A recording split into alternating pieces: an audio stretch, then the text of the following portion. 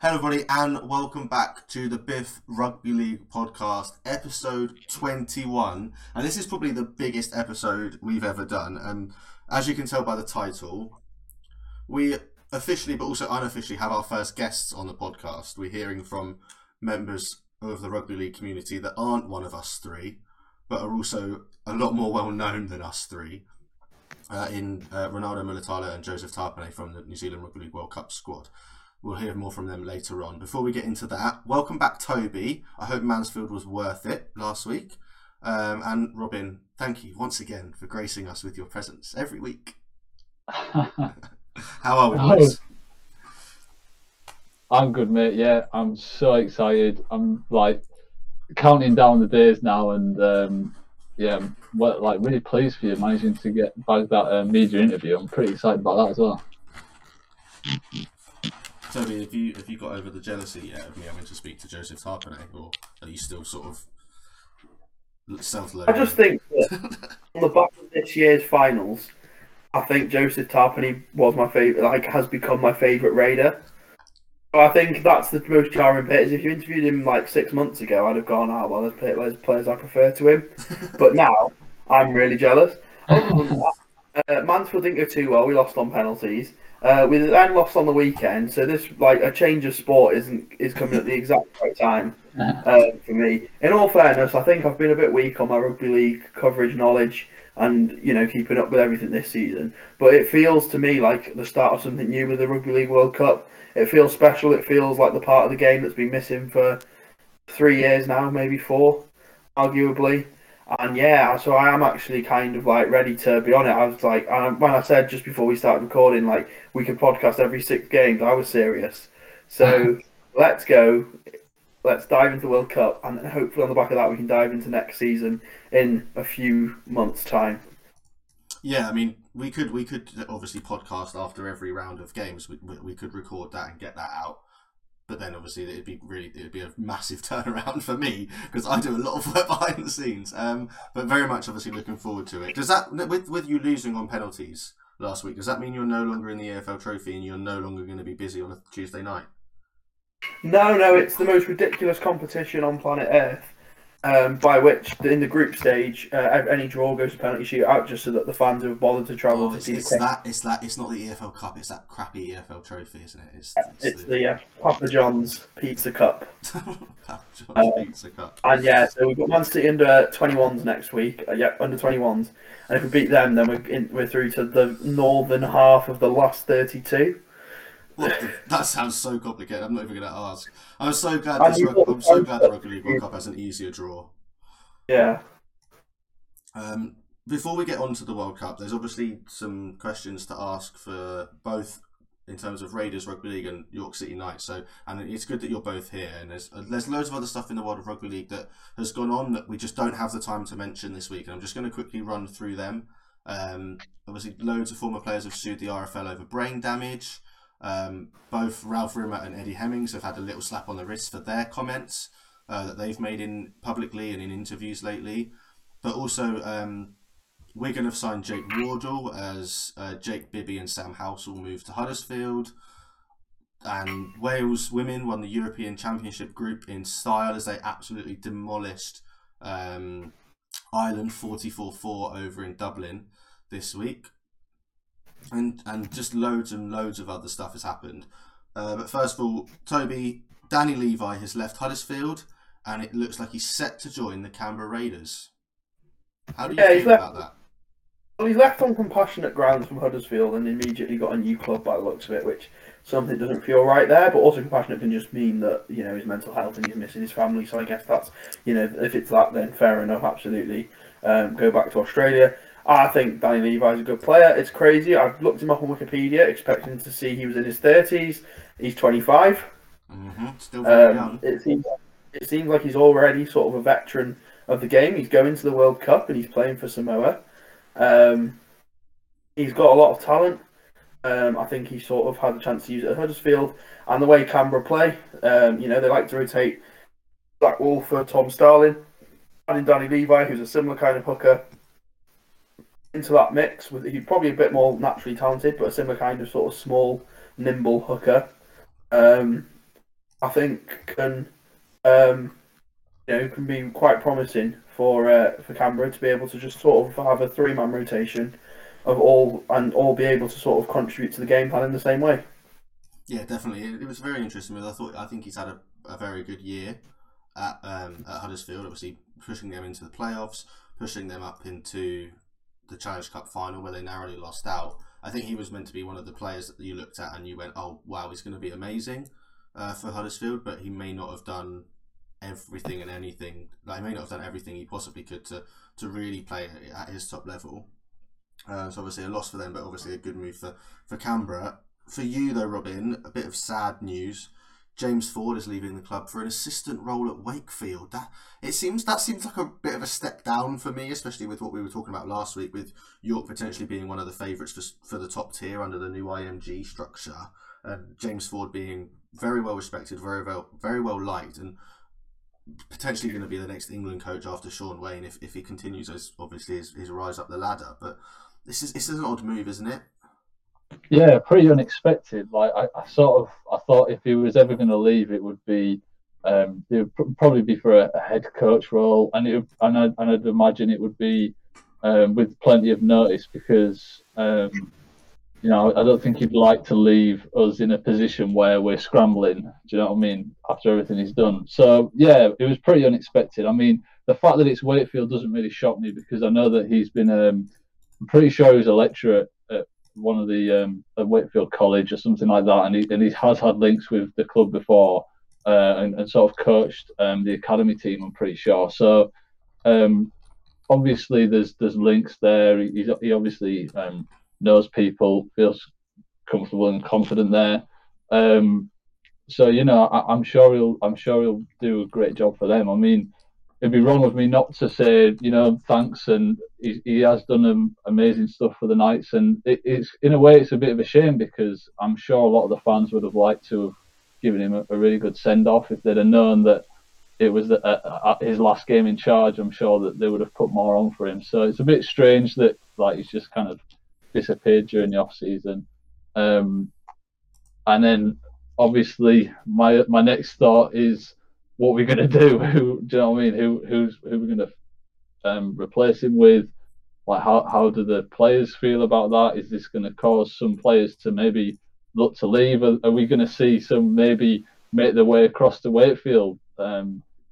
It's so it's a bit of an uncertain time, and a bit strange now. We sort of this season seen as at the very start lose our chairman and now our head coach. That those two guys have sort of lifted the club out of a rough patch and sort of completely reformed it. So we're now on to the next stage of the York Knights and completely new people in charge. And worrying, but I'd like to try and stay positive about it. I'm just gonna throw one name at you. If you'd let me, Brian McDermott. Yeah, do you know I've always really liked Brian McDermott, so I'd be happy with that. I think Featherstone will probably say that he wasn't good enough, but our expectations are a little bit different. If we got to be second place and competing up until the semi-final, I think York would be chuffed with that. So I would like to see Brian McDermott. That would be pretty cool. But we'll see what happens. Yeah, definitely. It's going to be extremely interesting to see what happens with York, what happens with the Raiders this year, and obviously we'll get into more of what's happening with those clubs after the World Cup. We're going to be very much World Cup focused over the next 5 weeks, and then we're obviously going to do a massive awards show, and then we're going to be straight into the off season. So I don't think there's going to be much of a break for us this year. Toby's just muted himself, so I just want to make sure he's here. Yeah. Someone just came home, so the dog's barking in the background. That was all. That's fine. Should we may as well just kickstart with Group A then, and we'll start with. Let's start with Greece, okay? Because obviously they're the lowest ranked team in the group. It's their first ever World Cup, and there's not loads of names in their squad that people might recognise. They're captained by Jordan Meads. They've got Peter Mamazoulis, Billy Magoulias, Stefano Bastos, Rob Tuliatu and Lachlan Elias.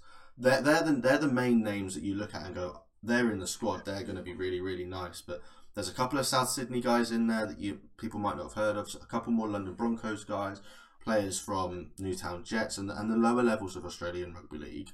What if you were a Greek supporter? What would you want out of this World Cup? And because they are in an extremely tough group. They are, yeah. I mean, I guess their target for this World Cup is to win a game. Probably the most likely chance of doing that is against France, but I still think they're a long way off that. So it'll be interesting to see how they go. I'll be honest with you, there's hardly any names in this team that I recognise. So yeah, I don't really have a lot to say. I guess the key player is going to be the South Sydney fullback. Other than that, it's, for me personally, it's a total unknown. The cool thing about this Greece squad is the story of how they got there, and the fact that they're in the World Cup is really important. Other than that, I'm lost. There's not much analysis I can give you. Yeah, definitely. For you, Toby, this is a Greek team that's ranked 10th in the world. The Cook Islands are ranked 22nd. There is obviously a way that the World Cup rankings are done that puts teams that play more international games at a higher level. Greece play a lot of the lower ranked teams. When you look at the world rankings, they play Malta quite a bit. They play a lot of the European sides quite a lot with players that are just out of Greece. Do you think there needs to be a little bit of a shake up in the rugby league, sort of the way the match rankings are done, or do you think that Greece are the 10th best team in the world? Yeah, they're definitely not. In fact, in my opinion, Greece are the team that have the USA spot in this World Cup.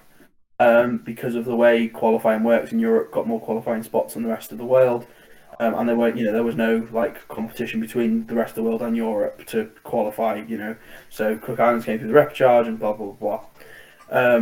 But yeah, what I do find interesting is that there's a lot of Greek people in Australia.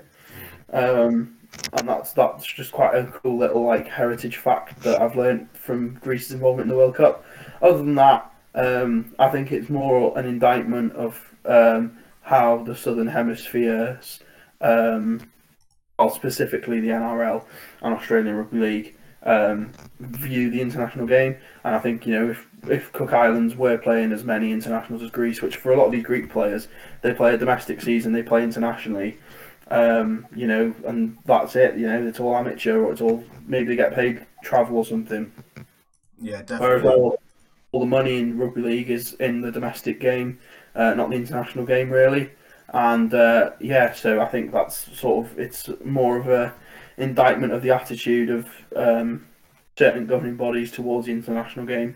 It's quite funny because I've done sort of who I think will start for every single team in the World Cup, and with the teams, the smaller nations, I've only put the players who had a Wikipedia page in the team, because I have no clue, how to research the sort of players who don't have a Wikipedia page. And you literally name 5 of the 6 players who have a Wikipedia page in your sort of ones to watch, so that's a good sign. Yeah, I mean, I'm looking at their World Cup squad now on Wikipedia, as you say, and there's 6 of 24 that have got a page. Adam Vranos, who's a London Broncos / London Scholars player, he's in the squad. He hasn't got a page. Chase Robinson at South Sydney, Nick Mugias at South Sydney hasn't got a page. Jake Cambos at the Western Suburb Magpies. These are just names that have been mentioned by other NRL players talking about the Greek side that are obviously in junior systems, and they're players that we probably can expect to see a little bit more of in the next few NRL seasons. The fact that they're playing for Greece now, it's sort of like how James Tedesco played for Italy at the last 2 World Cups. You're looking at this and going, is there any chance Lachlan Elias in 8 years' time, at the age that he is there any way at the age of 30 he's playing for another country? Probably not, because of the amount of talent that comes through in the NRL. But some of these players without a Wikipedia page, you probably look at and go, maybe there's that chance of happening, but just not yet. A player that hasn't made the Greek side, which I thought they would, because he's probably one of the best hookers, that he probably would have made the World Cup if he was playing for any other nation at that sort of level, whether it be if he was from the Cook Islands or whether it be from like PNG or Ireland or whoever at that sort of level, is Nathan Peats. Not in the Greece World Cup squad, and a player that we all of us probably expected to see. Yeah, what do we know why that is? Has he sort of decided not to? So that's a common theme that I'm seeing through these squads. I've not. That's what I'm saying. I've not seen. He said on the 27th of August 2022, there was a post on Love Rugby League, and it says Toulouse hooker Nathan Peats has confirmed he has held discussions with Greece and will consider representing his heritage at this year's World Cup. He qualifies through his grandfather, and has never represented the country before.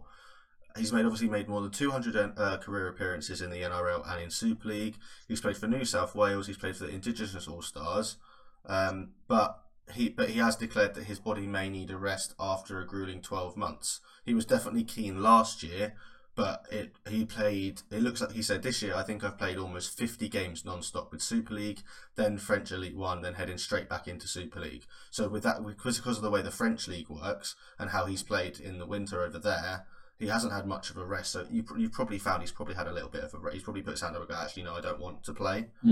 And if that is his choice, then that's fine. But 50 games of rugby league in over a year, when players are asking to only play once a week, that's a lot. That's not a lot of time off at all.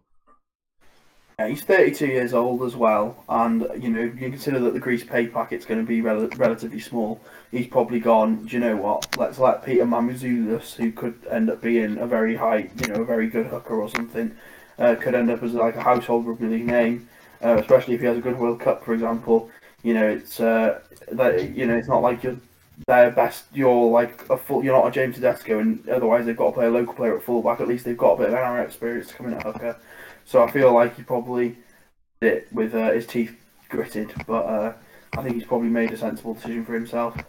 Yeah, definitely. Next on the list is the team ranked 9th in the world in France. They play Greece in their group opener.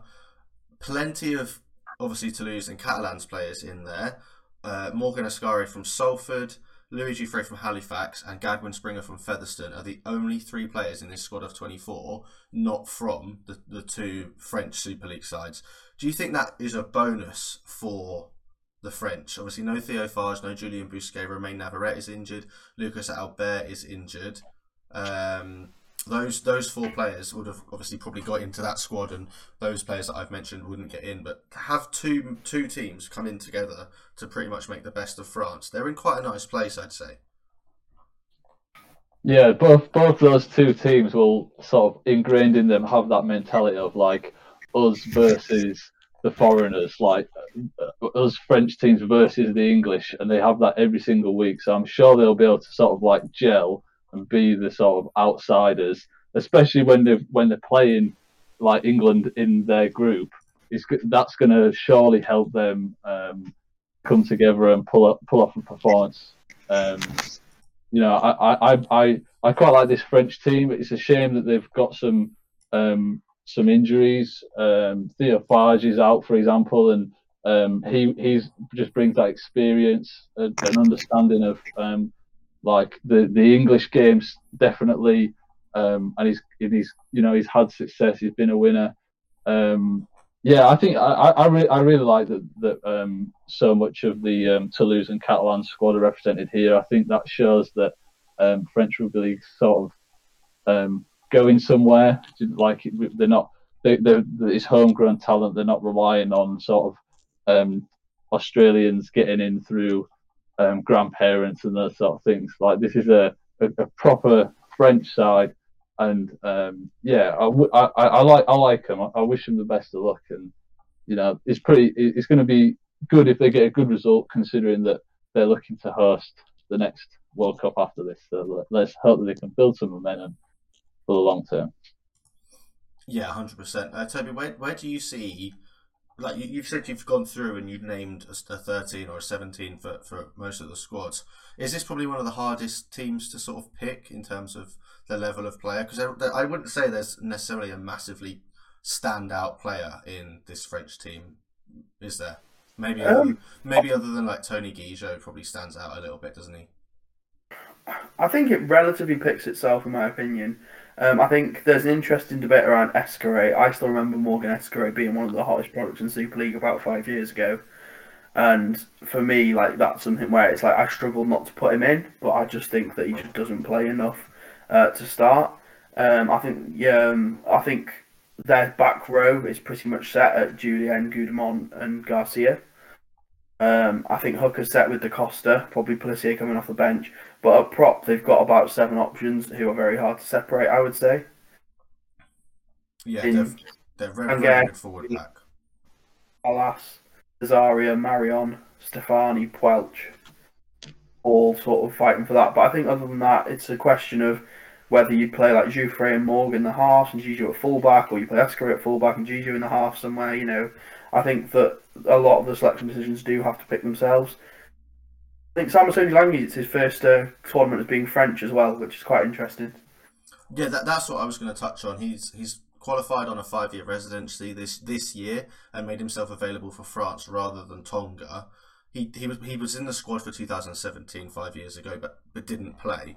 Do you think he's chosen to play for France because he knows he's not going to play for Tonga again this year? And he's obviously spoken to Laurent Fresneau, who, by the way, is the new assistant coach at St Helens, which is absolutely ridiculous. Do you think he's guaranteed a start in this side? I believe so. I think it's got to be him and Laguerre as their centres. They're only sort of Romano could come in there at some place, but in terms of form at the moment, Langui and Laguerre are the two informed centres that France have available, unless you put Giju there. Yeah, definitely. It's a very nice team. I like the look of this French team. I always like to see France play well, and it'd be very, very interesting to see how they get on in a group where they're probably expected to win at least one game, but the game against Samoa is going to be the game that they have to win if they want to make it into the quarterfinals. Quickly moving on to Samoa. Their squad's changed slightly since it was announced. Luciano Lulua has been withdrawn because he has been charged with 2 criminal offences, and Liggy Sal from Hull FC has been brought in. He was only announced 2 days ago that he's going to come in and replace Lulua. This is an extremely strong Samoa side, and there's players that were in the extended squad that I thought, oh, they'll definitely be in, and they haven't been selected, and I am scared that England are going to lose this first game. There is 8 NRL Grand Finalists in the Samoa squad. That's so scary. That's a bit of a preview. There's 6 Super League Grand Finalists in the England squad. I don't know. You're the stats man. You tell me how that's going to affect us.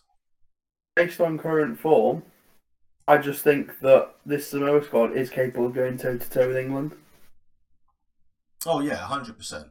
100%. I think England have to accept that they're going to finish second in this group, and they're going to have to play Tonga in a quarter-final. And if they beat Tonga, they're then going to have to play Samoa again in a semi-final. Like, this is probably England's toughest route, other than being in the other side of the draw, just because they're going to have to beat Samoa twice and Tonga to get into a World Cup final. It's ridiculous. It's absolutely. I don't know if Sean Wayne's squad, which we'll get into in a minute, is going to be strong enough. So let's focus on Samoa. Was this an easy team to pick for you? Was this an easy 13 or 17 to pick for you? There was definitely some players that are 100% in. Jerome Luai's going to start. Probably Stephen Crichton's definitely going to start. Josh Papali, Junior Paulo, Jaden Suar, Joseph Suali. Like, I look at that and go, that's a really strong back five. Does Hamiso Tabuai-Fidow have to start on the bench for this team? Who did you suggest plays fullback? Probably Papali. Not Papali, sorry, Suali. Interesting. I put Tabuai-Fidow as starting at fullback and Suali not being in the team. Okay. May sound a bit mental. I don't know. I think that he's quite a mistake-ridden player. I know he's done a lot of wonderful things, but I don't think he's sort of mature enough yet to be starting in a team which has a back four that can consist of either a whole grand final back four. Taylor May got injured, didn't he? Yeah. But yeah, it can consist of a whole NRL playoff back, I say back four, but you know what I mean. Yeah. Or it can or it can just put Tyrone May, who was an NRL playoff centre, in there as well. So I don't know. I feel like that's just that 3/4 line is uh, it picks itself. And then I choose Tagliafico over Suwali, but I think that's subjective, and we'll see what the Samoa coach chooses. Yeah, I think it definitely depends on if they're playing Greece. They're probably going to play their weaker side to make sure players get a fixture and get like a rest in, because if they've got, I think it's they've got England then France, right, in I believe in that order. And I think Matt Parrish has done an absolutely. A lot of the players don't particularly get on with Matt Parrish. There's been a lot of hoo-ha about him being in charge, and some players were like, "I don't want to play if you're going to be the coach," and blah blah blah. And there was rumours of the Johns brothers coming in, but you look at that, the trainings, the squad for Samoa now, and you go, okay, there's a very good squad. They've got Matt Parrish leading it, and he spoke very well at the event in Manchester yesterday. But behind Matt Parrish, you've got Lee Radford, you've got Brian McDermott, and another coach that I honestly, off the top of my head, I can't remember. But that's a really good backroom staff in terms of the experience of the players that are going to be playing. They're going to be playing against the managers. The coaches will know, because they have the experience of the English boys and the French boys having coached in Super League.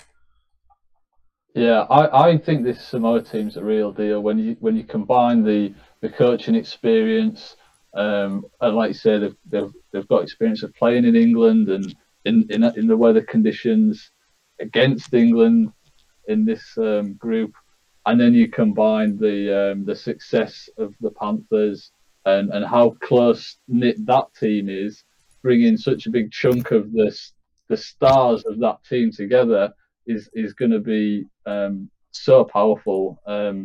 I really like this Samoa side. I was sort of reading a little bit of sort of mind games in the media between the coaches. I think Sean Wayne had said, "Oh, Samoa are the favourites," but Matt Parrish was trying to say that we're underprepared. So I think I see the mind games going on already, and that tells me that they are actually ready. Because if you've got time to sort of like start talking about the opponent, thinking about the opponent, you've got your own stuff sorted out. So yeah, I'm scared for England in this first game. I was listening to some other guys through the week speak about this Samoa side, and they reckon that England are better, but no, I've got to disagree. I like this Samoa side, and I actually think that they could go much further than us in the World Cup. I reckon they could bag a final if everything lines up for them. I really like this side. Yeah, 100%. I'm going to move on to the England squad really, really quickly, just to get it out of the way, because back in June, at the end of June, we predicted our 26-man. We picked two 13s, which is quite nice. So you've got 4 wingers, 4 centres, blah, blah, blah. Of that 26, only 10 of those 26 made it into Sean Wayne's squad. Those players were John Bateman, Mike Cooper, Morgan Knowles, Tommy Makinson, Mikolaj Ledsky, Mark Percival, Luke Thompson, Sam Tompkins, Elliot Whitehead and George Williams. 2 of the players we named in Jermaine McGilvray and Gareth Widdop retired from International Rugby League, and the list of injured players in our squad currently is Liam Farrell, Ash Handley, Jackson Hastings, Josh Hodgson, Johnny Lomax, Harry Newman and Alex Wormsley. That is, and then there's players that were named in our squad that just didn't get selected. You've got Darryl Clark, Ben Curry, Oliver Gildutt, Zach Hardacre, Tom Johnston, Paul McShane, and Joe Philbin. That is massive. That's so different compared to the squad that's been picked. There's 5 debutants we were looking at going, we don't think they're going to be, like, are they honestly going to play? My opinion on Andy Ackers has changed a little bit after the way he played against Fiji the other evening. Dom Young, unbelievable. He has to start. Then obviously you look at that. Kai Pearce-Paul and Herbie Farnworth, between them, one of them is going to start at centre, because it's not a bad team in all, but it's nowhere near as good as what we were obviously expecting. Andy Ackers, Joe Batchelor, John Bateman, Tom Burgess, Mike Cooper, Herbie Farnworth, Ryan Hall, Chris Hill, Morgan Knowles, Matty Lees, Tommy Makinson, Michael McAloran, Mike McMeekin, Mikolaj Ledsky, Kai Pearce-Paul, Victor the Inflictor, love that, Mark Sneyd, Luke Thompson, Sam Tompkins captain in the side, Callum Watkins, Jack Wellesby, Elliot Whitehead, George Williams, and Dom Young. Are we happy with the England squad? Are we content with the England squad? Are we disappointed with the players that aren't injured that should have got in? Or are we mainly focusing on the reason this England squad doesn't look that strong is because we've got 7 players who, well, at least 6 players who would have made this squad if they weren't injured? Yeah, there's some big holes in this team for us, and we spoke last week about what that says about the Super League structure and how many games that we're asking players to play. But I'm really disappointed with this team. I think that we probably could have had a stronger team last year and an even stronger team the year before that. We seem to have sort of slipped off a little bit, and I'm just confused. I'm confused by some of these picks. There's players that have been left out that should have been selected. People have been selected that I'm surprised are anywhere near an England shirt, like for example Mark Sneyd.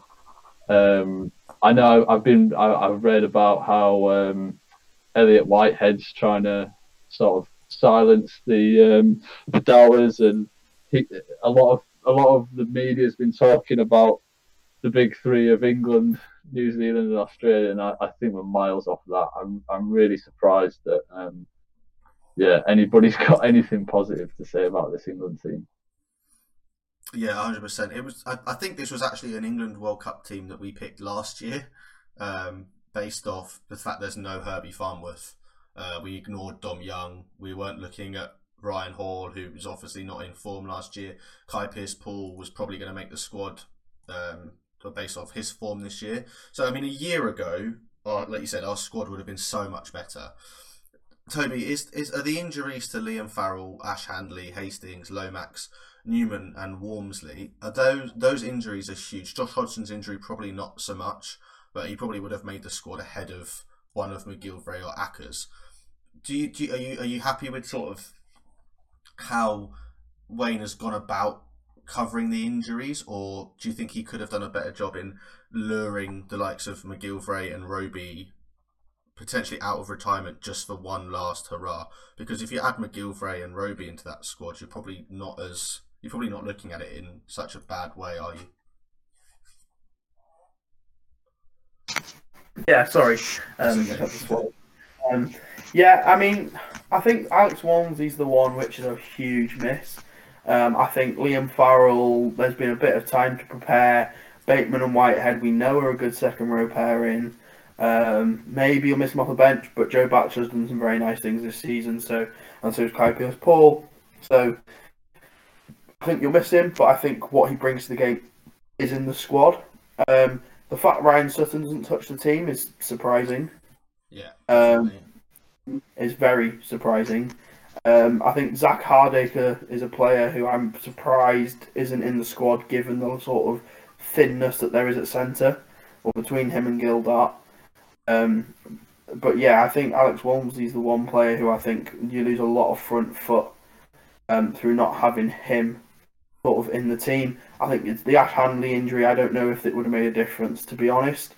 But I think that one of Handley or Marshall or Burgess or Olfert, one of these sort of high-scoring Super League wingers, needed to be sort of in or around the setup.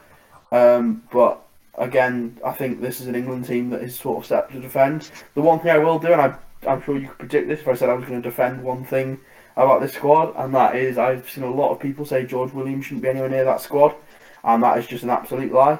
Yeah, that's rubbish in my opinion. If when Widdop retired and there was injuries to other halfbacks in Hastings and stuff, you have to look at Williams and go, this is your chance now, isn't it? Like, I think he's still finished in sort of like the top 5 or 6 try assisters as well this season. In a team that around him was just falling apart. And I mean, you look at like what Darryl Powell tried to do with that Warrington team, where he tried to make it like fast and nimble halfway through the season, and he still finished 8th in the try assist tallies, equal with Ryan Briley, who obviously has come out of this season with a lot of plaudits. So I think that I'm just sort of like, I'm very happy with that George Williams selection, and like if England win the World Cup, it will only be George Williams and John Bateman and Elliot Whitehead that I'm happy for. But yeah, I just think that there's some a lot of it just doesn't make sense. It feels like maybe a team that's going to set up to defend. I expect it to be. I don't know who do you expect to be the centre pairing because I think it's going to be Watkins and Farnworth, but I feel like it's very much a team set up to defend in that regard. And that sort of goes. I think that you can't be a team that's set up to defend when you're playing against like a half a Penrith squad in your first group game.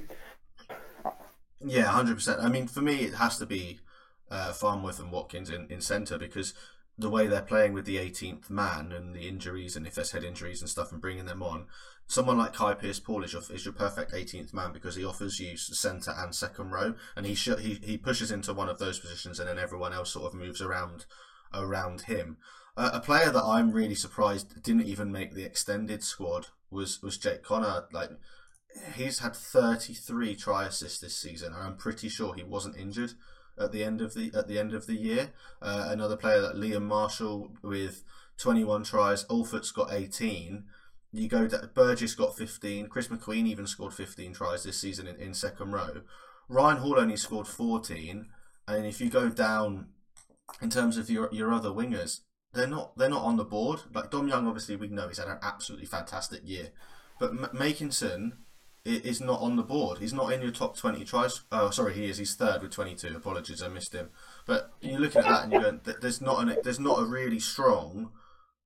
There's no replacement for Dom Young and Makinson. I don't think Ryan Hall can offer you what Dom Young can offer you. He was so different, so explosive on that right wing. I think there's.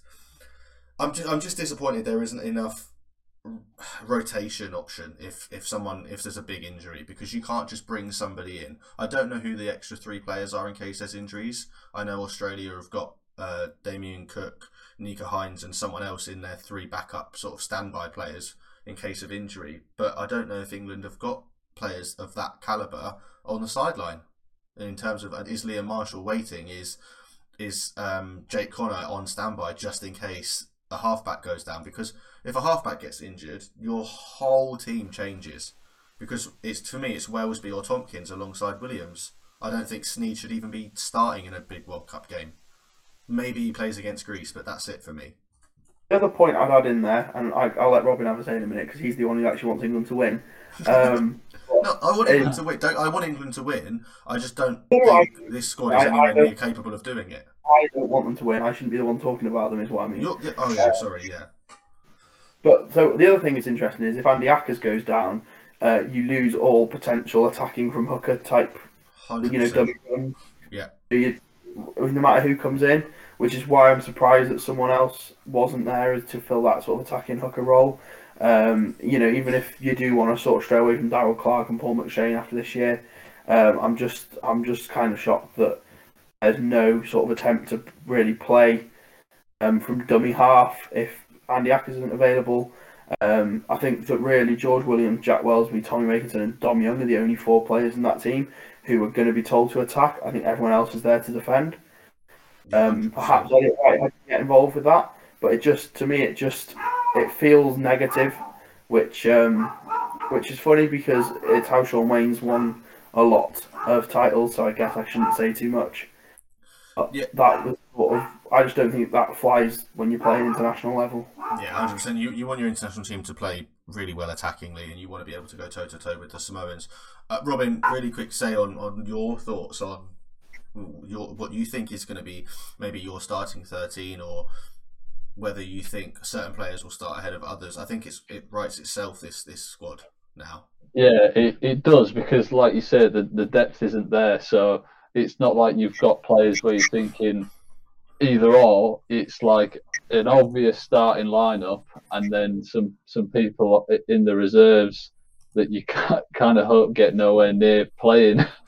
Yeah, it's a real shame, but to be honest, I've sort of like written off their chances, and I'm just going to enjoy all these other teams that are in the World Cup, and yeah, disappointing, but let's see how they go. Let's give them a chance, see how they go. Yeah, 100%. We have to back our home nation. Like both of us, not obviously yourself, Toby, because you want Wales to win it, obviously, even though you've already admitted that the Welsh team is absolute dog.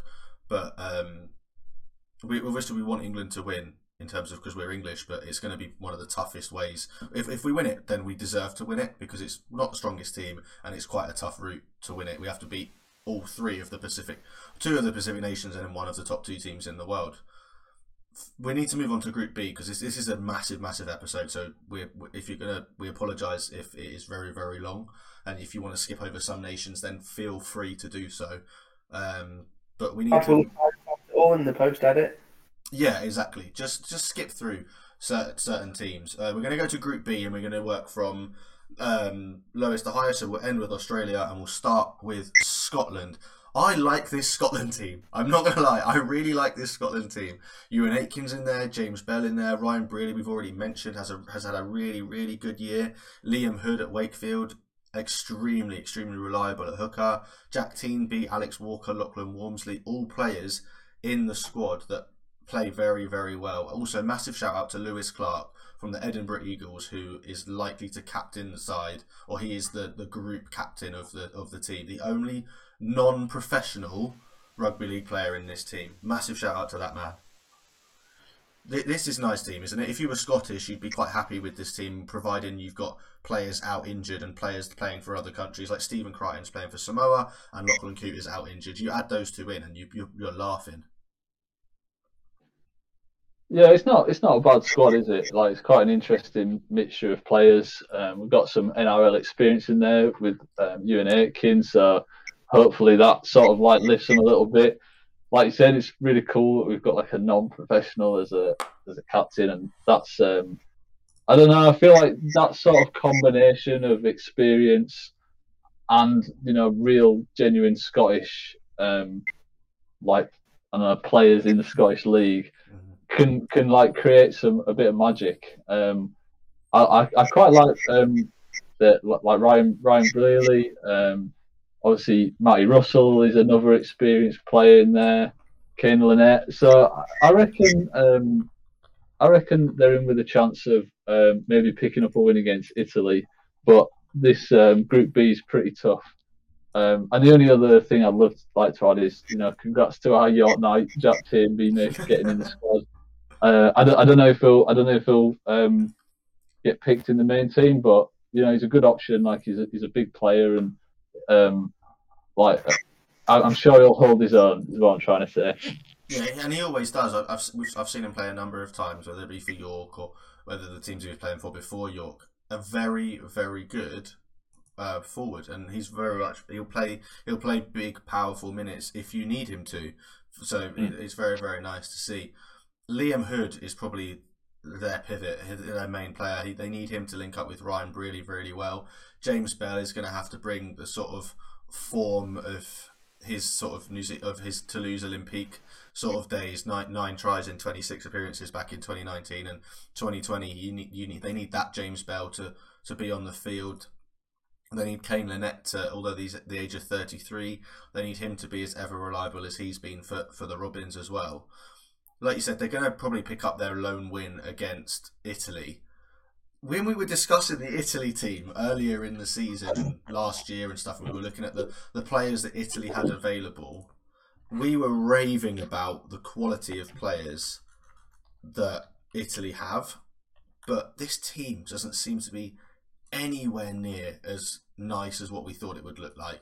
There is a lot of unknown players in that team. There's only one NRL, like full-time NRL, like consistent player in Nathan Brown selected. Dean Parata and Richard Lepori and Brendan Santee are the other 3 players that we've heard of quite a lot and play even at League One. Ryan King from Whitehaven is in the team. Ronaldo Palumbo from Broncos. 2 from France and 3 from the Italian league. I don't know which one of you wants to go first, but this was meant to be a nice team, and it's nowhere near as nice as what we wanted it to be. Are you disappointed in the squad that's selected, or are you like, okay, Italy have now dropped back to where they were pre-Tedesco? You look at the players they've had play for them in the past. It's just not on that level, is it? No, definitely not. And like we were getting excited about the potential players, but there was a lot of like asterisks, and this is it's still not a shocking side.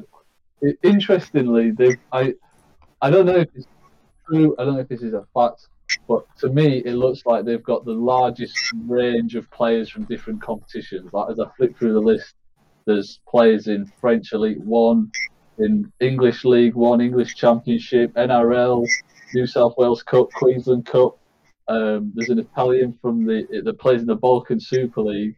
So this is really is like a team of players that probably have never even met each other before. So it's going to be difficult to pull them all together and sort of get any cohesion. I mean, I imagine there's even a chance of like a little bit of a language barrier as well. So yeah, I'm not expecting big things from Italy, and like definitely not the side that we saw at the last World Cup or the World Cup before.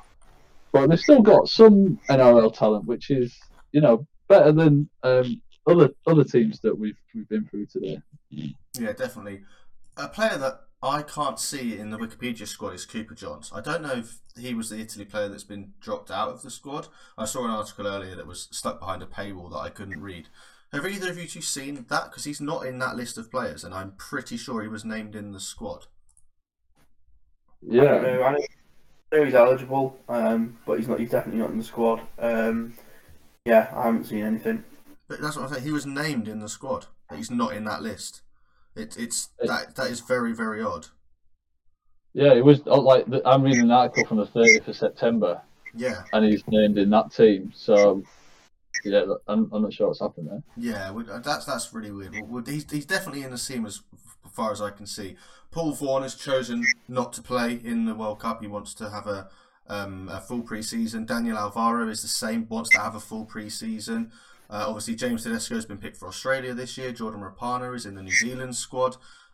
Trent Leroy from the Storm is not playing, and Jack Johns has also decided he wants to have a full pre-season, will not play in the World Cup. There's 3 NRL players there and a Super League player not in the squad for the Italians, which is quite disappointing to see.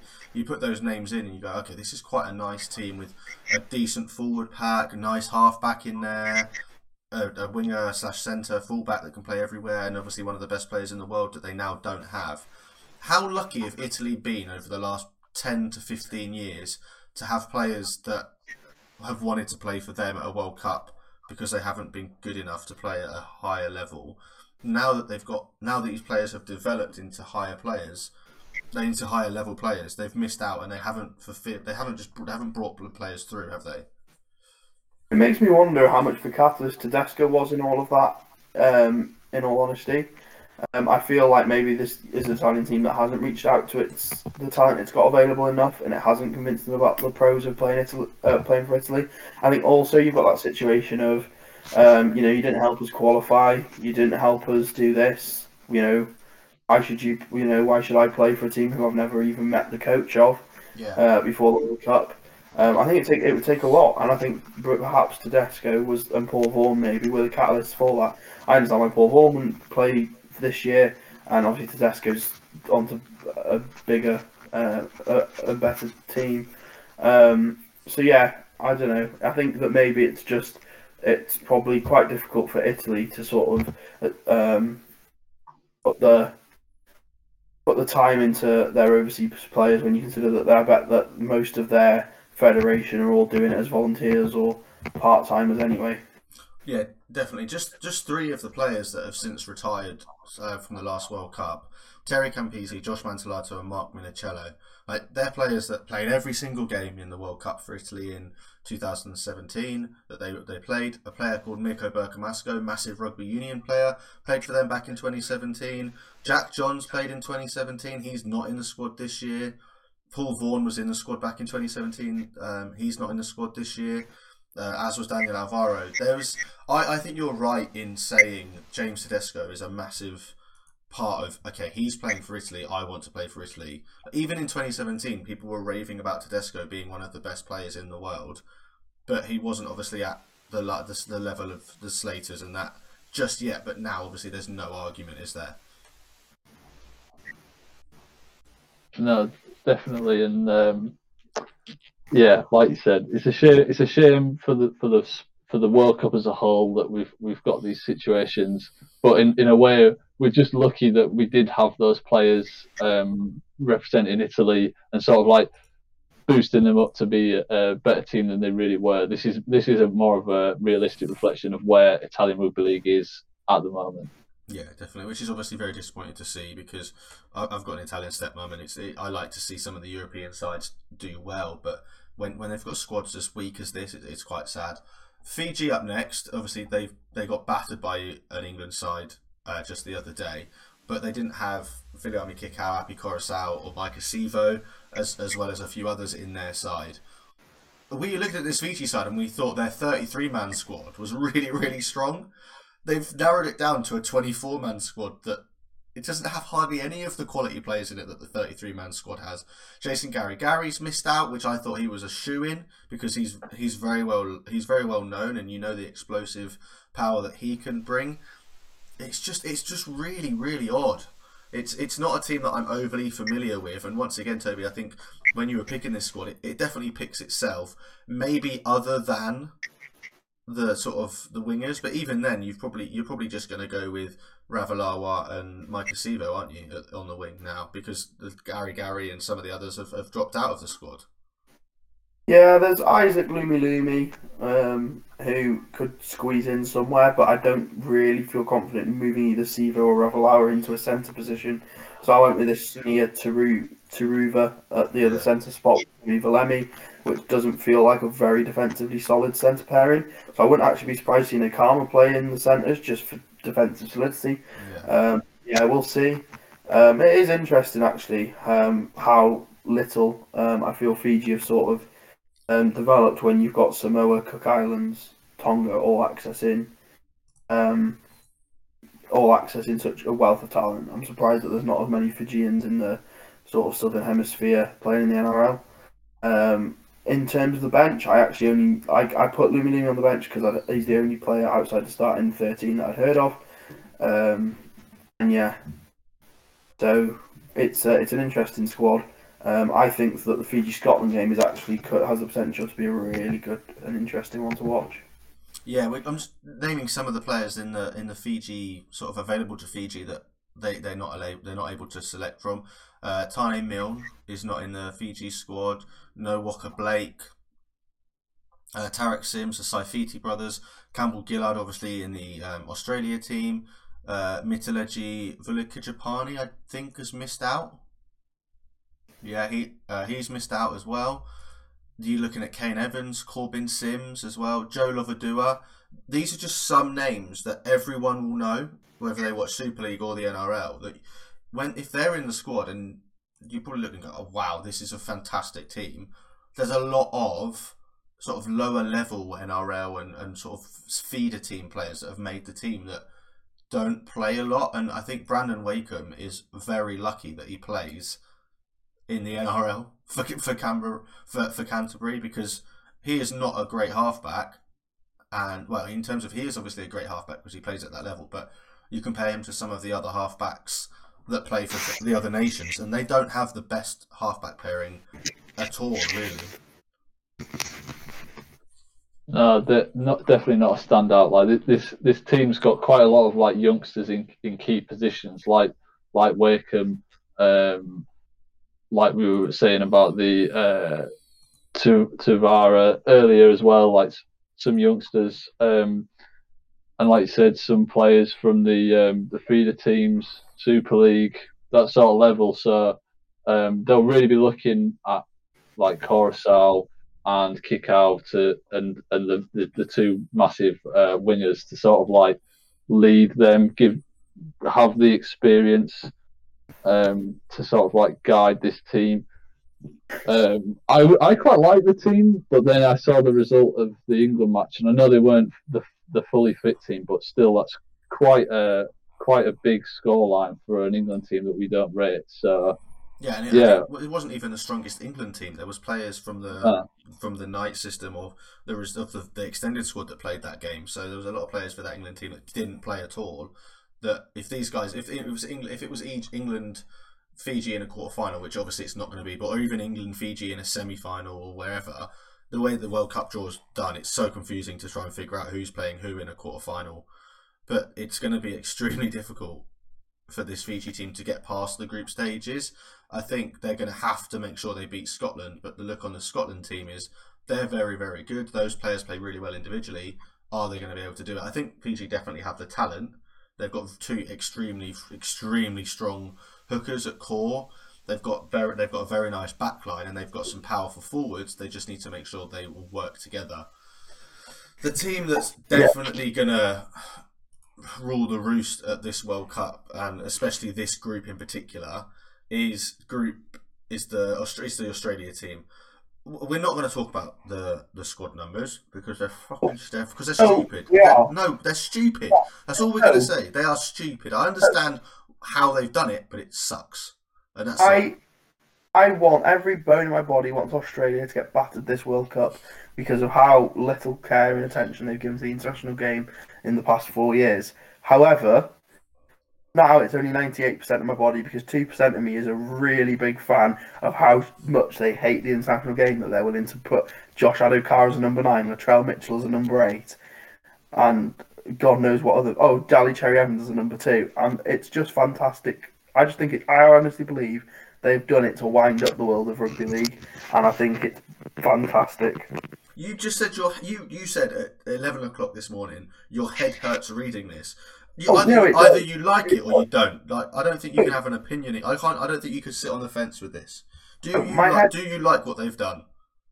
Yes, my head hurts seeing it, but that's what I love about it, is that they've made it so difficult to like let your brain at. I think it's an amazing piece of whatever they've done there. Shithousery, as I would call it. Yeah, no, it is, and it sucks. And that's all I've got to say on it. Freaking Campbell Gillard should never wear the number 6 shirt. Jake Trbojevic is not a winger. Get him out of the number 5 shirt. Rugby league has its that's rugby league values 1 to 17. Like, I don't like the squad numbers in Super League. I think you should just do the 1 to 18 like they do in the NRL. I like that. That is so. There's no need to give people squad numbers. There isn't. Don't need to do it. I think that the Australia trying to give the middle finger to the international game. One, it's petty and embarrassing. 2, it's actually in their best interest for the international game to succeed. And 3, I think they've just got egg on their face because you think about the Australian number 6 and the greats that they've seen play in that 100%, shirt. 100%. And they've just made a complete mockery of it. They've just completely undone all that history and pride that players can have to get an Australia shirt. Like probably the best team in rugby league, the pinnacle of our sport, and they've just they just look silly. They just look pathetic, and it's going to be so confusing to watch. And great, well done. You know what's the saying? Cut off your nose to spite your face.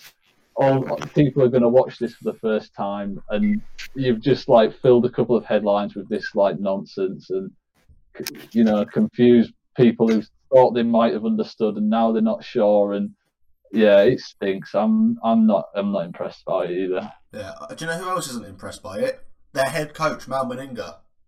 He has slammed Australian officials for voting to scrap traditional position-based squad numbers in favour of a new system. All rugby league nations were reportedly sent a proposal regarding each squad's numbers by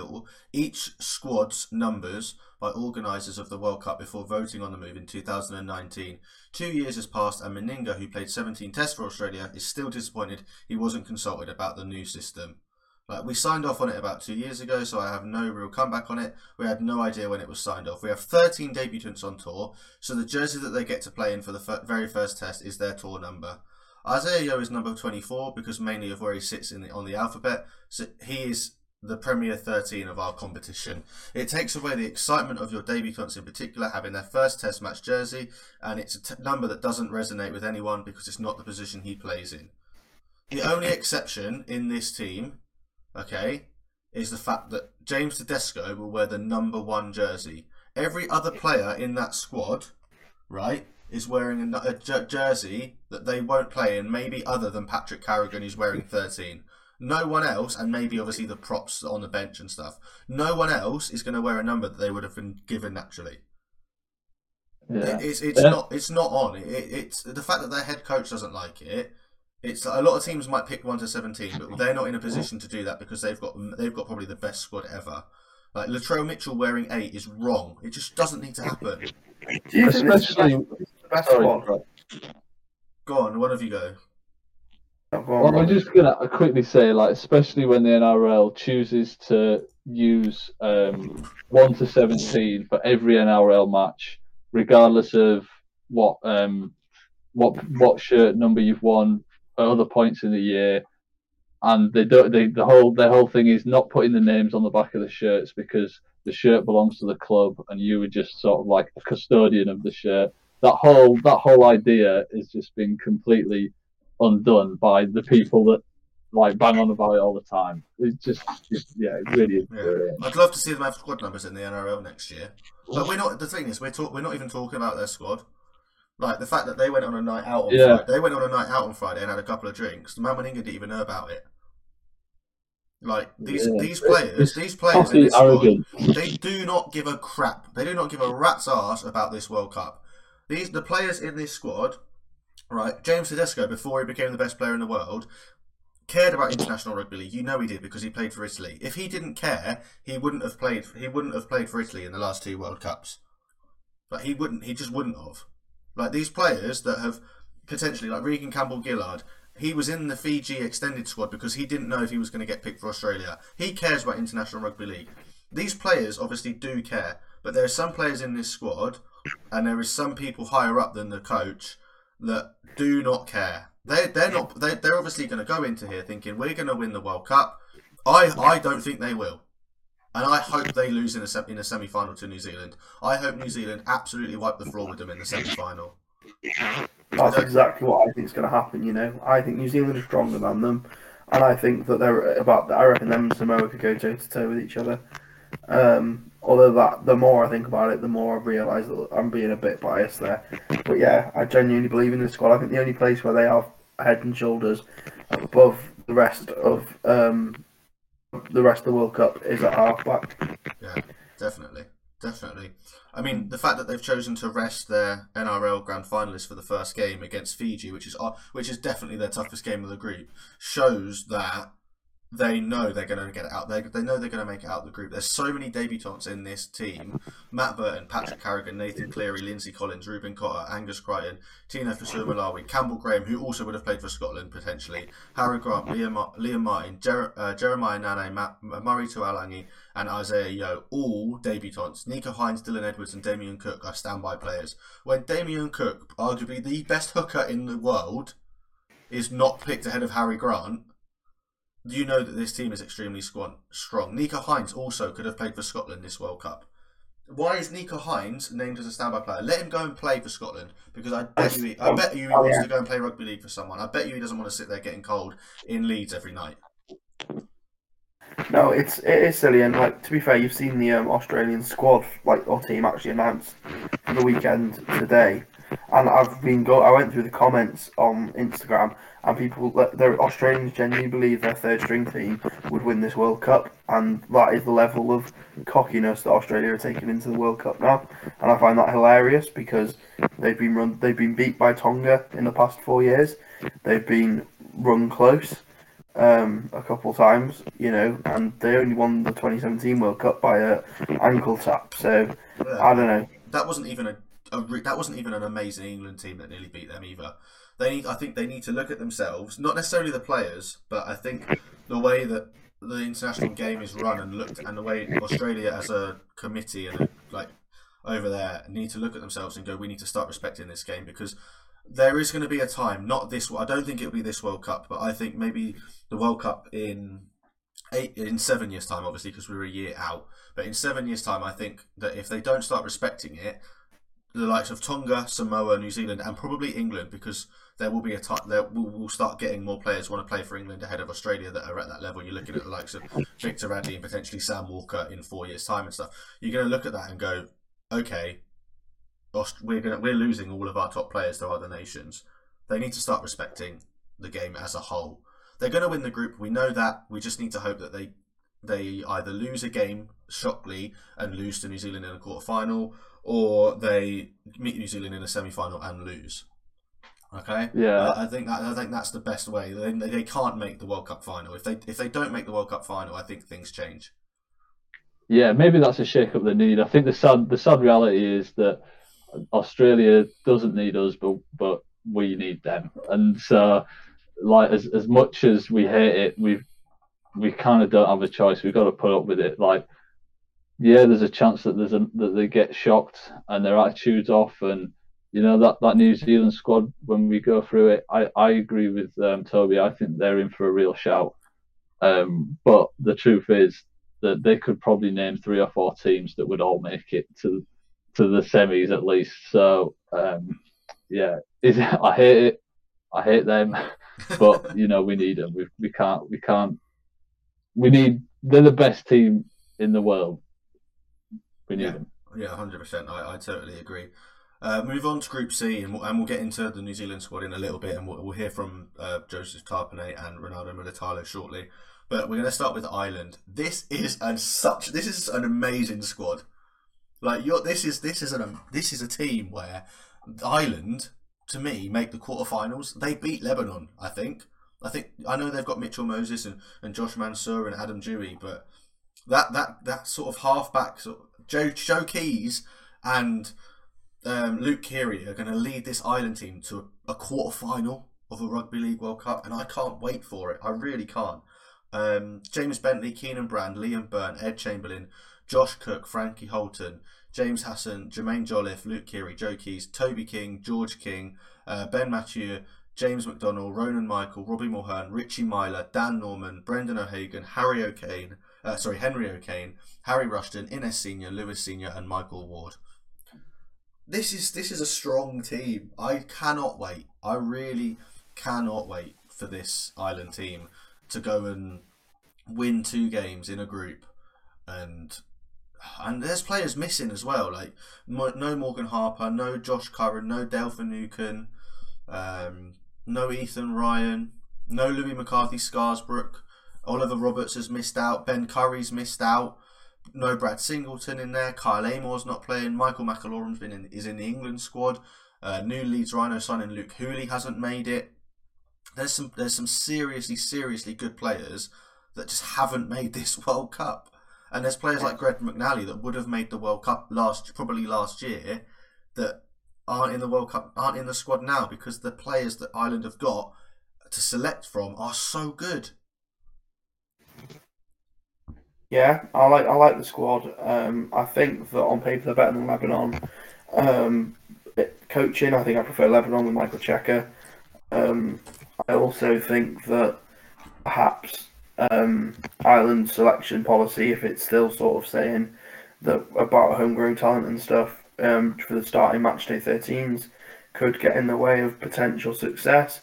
But I do actually think that this Ireland squad, if it plays its strongest 13 every game, should be nailed on to finish second. Yeah, Robin, what do you make? What do you make of this Ireland team? Because it's seriously a lot stronger than the teams of past.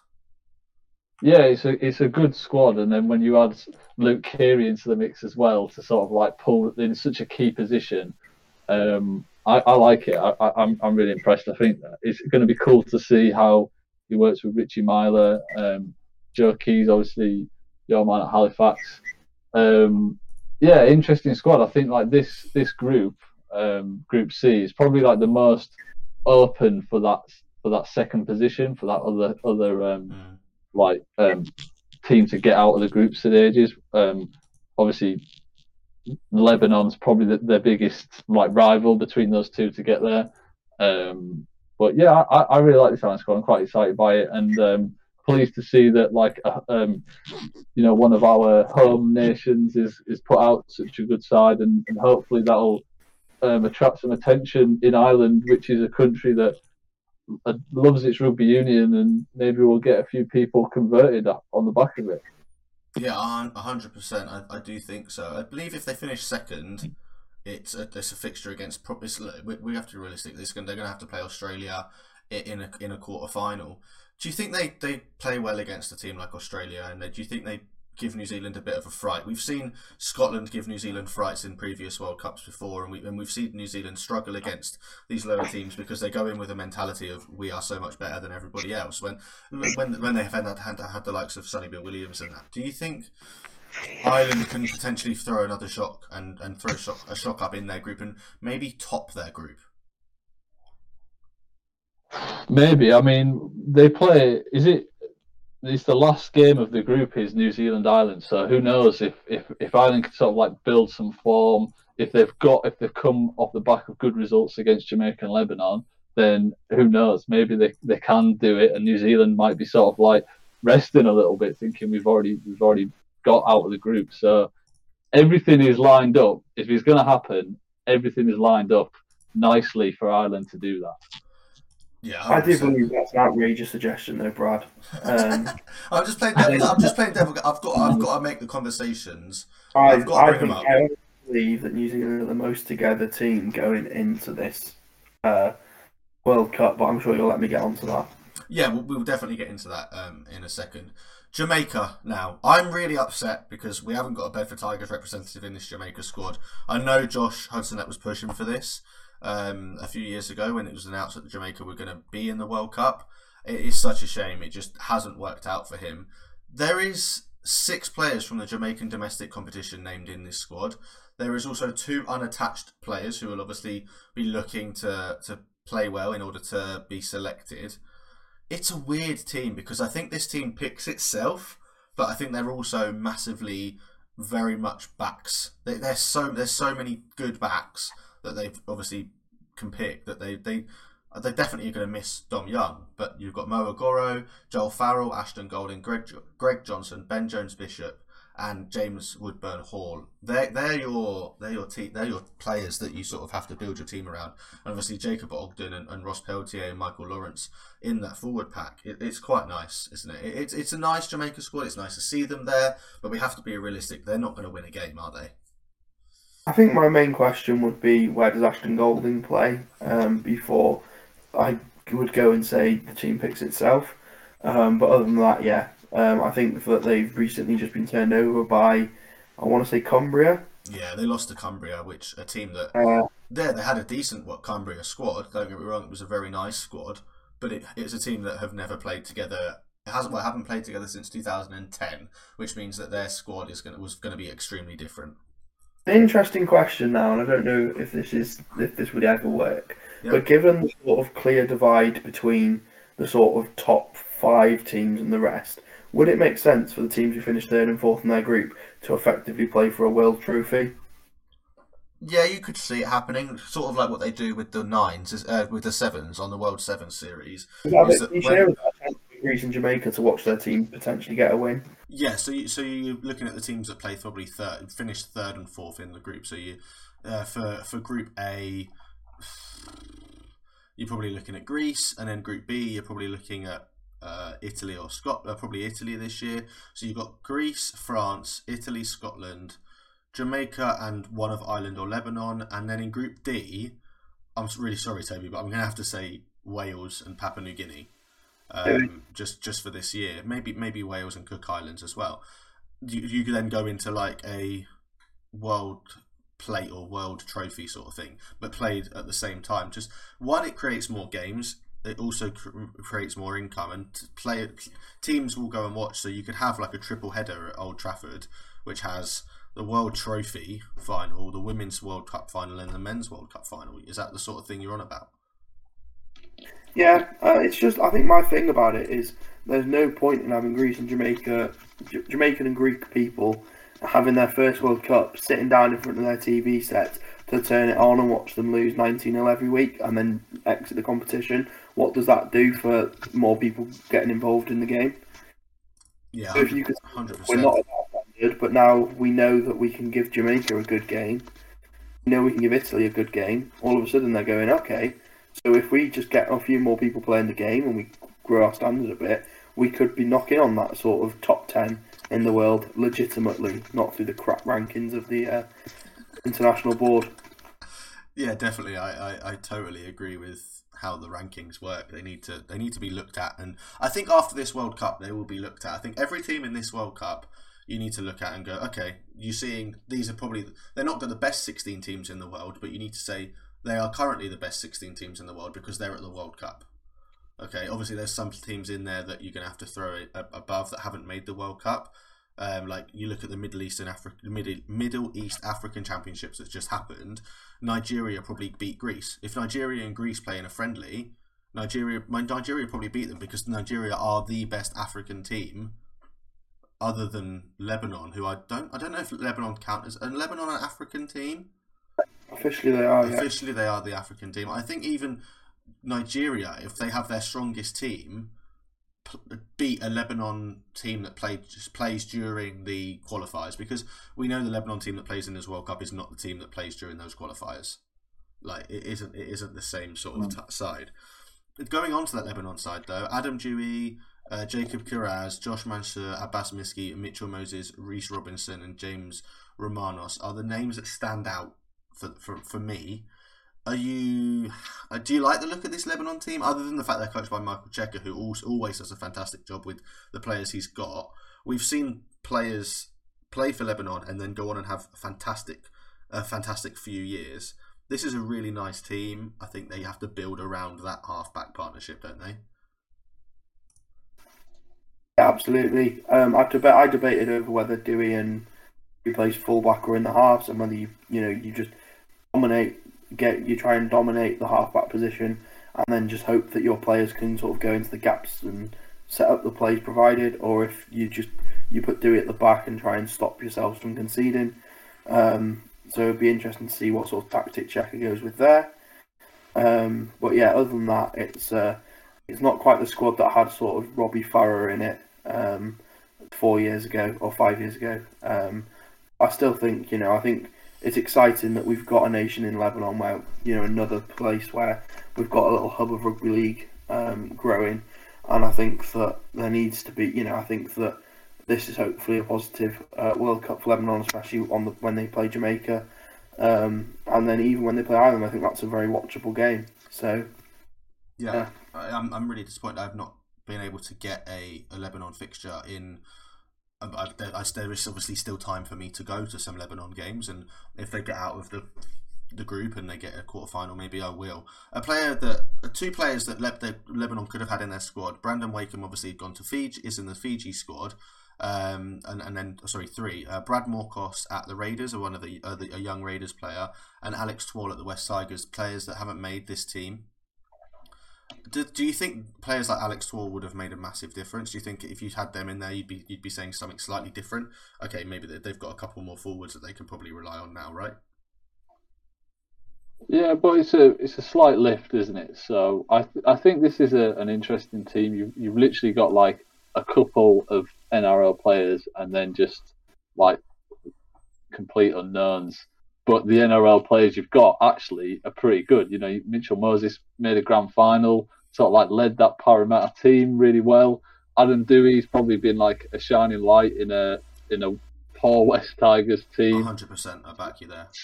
So it's like interesting how much of an impact those two really players can make. They are in key positions, so that's sort of a bit of a bonus. Yeah, and like you said, it's cool that we've got like a Lebanon side that gets to every World Cup, and is a pocket in an area of the world that's probably not that focused on rugby league. I don't know if Lebanon have a team in any major sport. So yeah, that's pretty cool. Unfortunately, I'm not going to any Lebanon games either. They're all on the other side of the Pennines, so that's a shame for me. But yeah. I'm definitely going to be paying attention to the Ireland game. I do like the Ireland team, but I could still see somehow this Lebanon side pulling together and getting running them close or getting the result.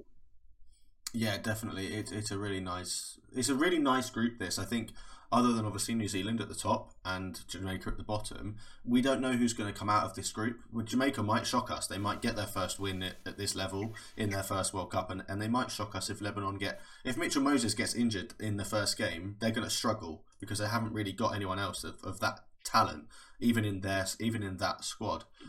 Moving on to the team that I think we all think is potentially going to win this World Cup. They're our favourite, and I think they're the favourites of quite a lot of people.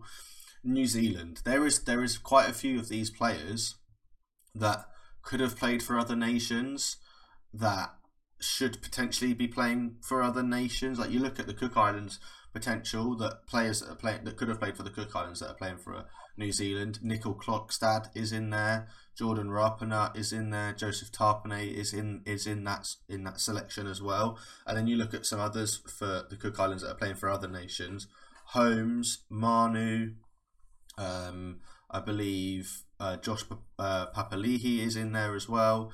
Some players that they could have selected that have obviously been picked for New Zealand as well.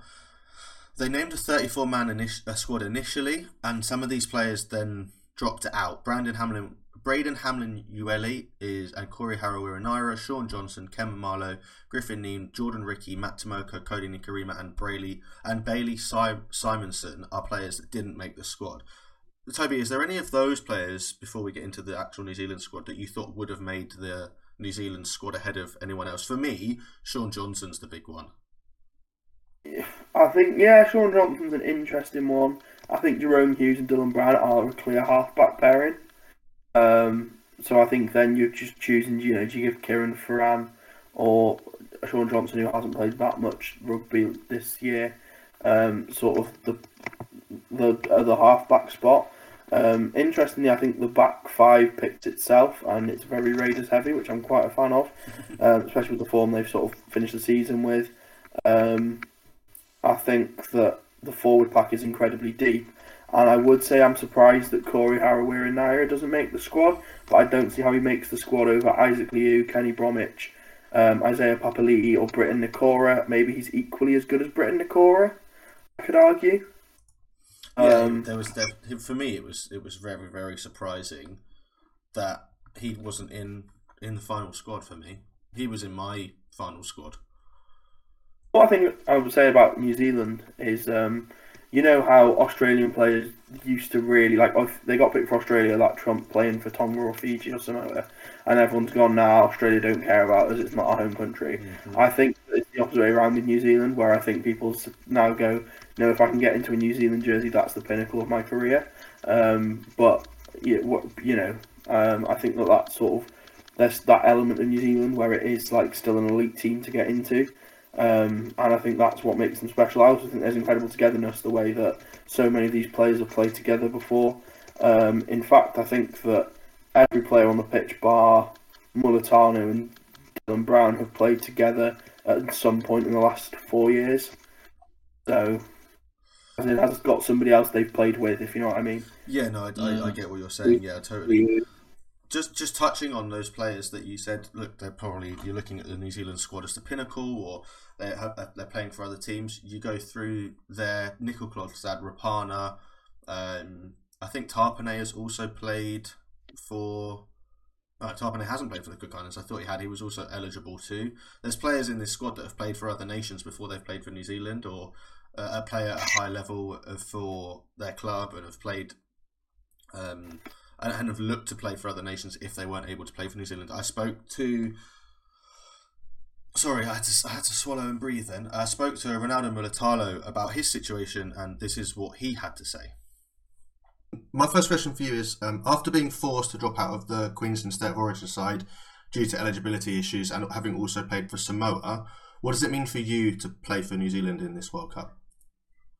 I think that's for me, it's kind of a personal question that I like to keep within the group. I think they know exactly where I stand with it all, and I feel very, very privileged to be where I'm at the moment, and with this group of boys. They've been nothing but welcoming, and it's been a pretty different situation, I guess, for myself and my family. And like I said, I'm just very fortunate to be amongst this group of boys and this special group, and I've made it known to them that what this opportunity means to me. And I think for myself and for the group of boys, I think I just want to keep it within our group, and that's probably what I was stuck by. And obviously, it's been a kind of tough. That was kind of a tough period for myself, but I'm just happy to get through it. And now I'm here in a Kiwi jersey, and I get to represent so many people back home, my family and stuff like that. So I'm pretty excited with that, and I just got to move on with my life, and this is the first step, I guess. So yeah, that was Ronaldo Mulitalo there, speaking on his selection for the New Zealand squad after having also played for Samoa in the past, not being able to play for Queensland due to eligibility issues, and another country he's played for that I didn't mention in the question was the United States. He is eligible to play for a lot of teams, and obviously not eligible to play for Queensland. What did you make of his response to when I asked him how it feels for him to play for New Zealand in the World Cup? It's a PR trained response, but I have no problem with that. I think that, the way he says that the boys know what my views are, I think that is a let's go beat Australia kind of view. And I really and I think that I get a nice little bit of passion coming through him in the interview. So yeah, I mean, it gives me confidence in what they're going to achieve, especially after he's had such a fantastic year with the Sharks. Yeah, definitely. And it was quite weird for me because it's the first time for us as a podcast we've had a top name in the world of rugby league speak to us about any event. And so I want to say thank you to the Rugby League World Cup for allowing us that opportunity to speak to both Ronaldo Mulitalo and Joseph Tapine, who you'll hear from in a moment. But Robin, were you happy with that response from Ronaldo Mulitalo? Were you surprised to sort of hear him say that the lads know what it means to him, but then him not explain what it means to the world? Or does it not matter what he says to us as long as him and the New Zealand team are ready to go and lift the World Cup in November?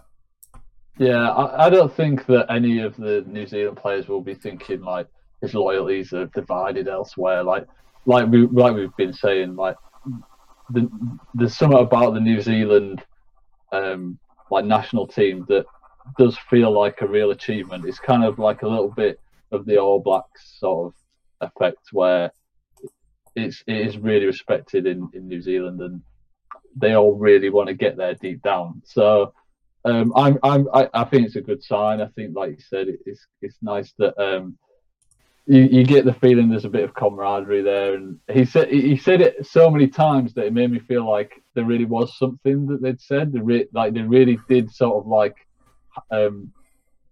they're plotting, if you know what I mean. They're sort of they have this attitude of like, we're not going to tell you what we're saying, but trust me, it's worth listening to. So I feel like they're on something. I feel like they know that they're good.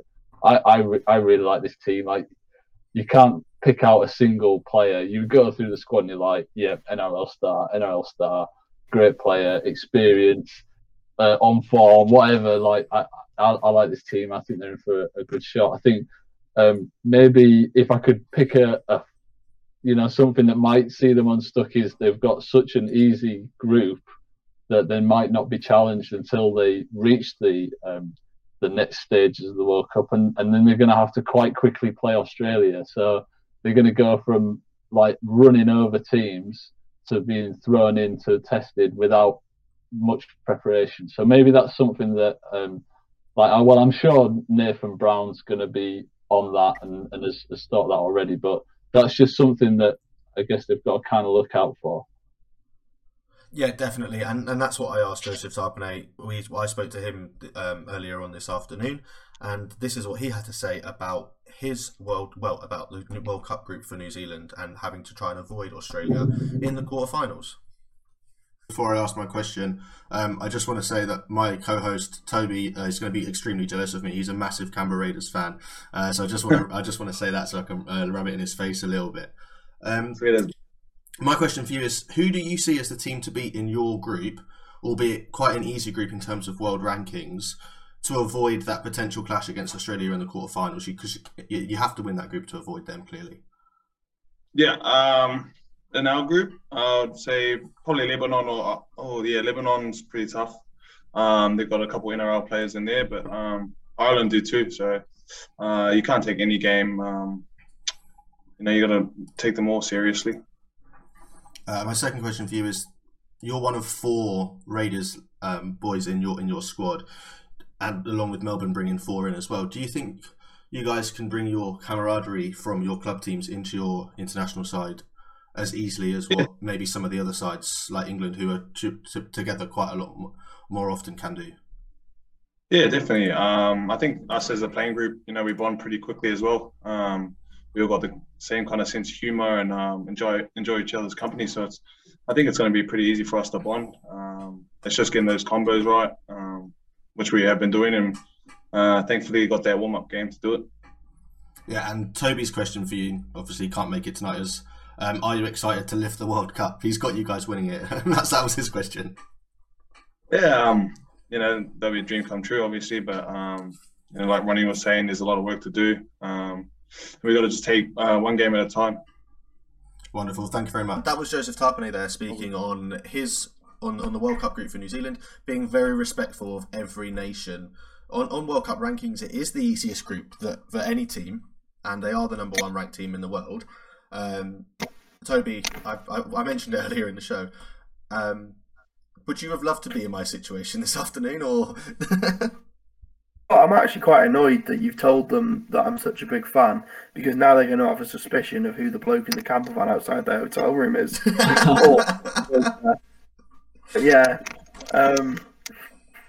Yeah, so I'm a little bit, concerned that I won't be able to watch them train as intensely as I have been. No, I'm joking. I am jealous. I think on the back of the finals, Joseph Tarpany was the best player at the Raiders. I think that he plays with such incredible passion. I think he's developed incredibly. I remember when he was a talented second rower who was slightly undersized, and now he's this force of a prop.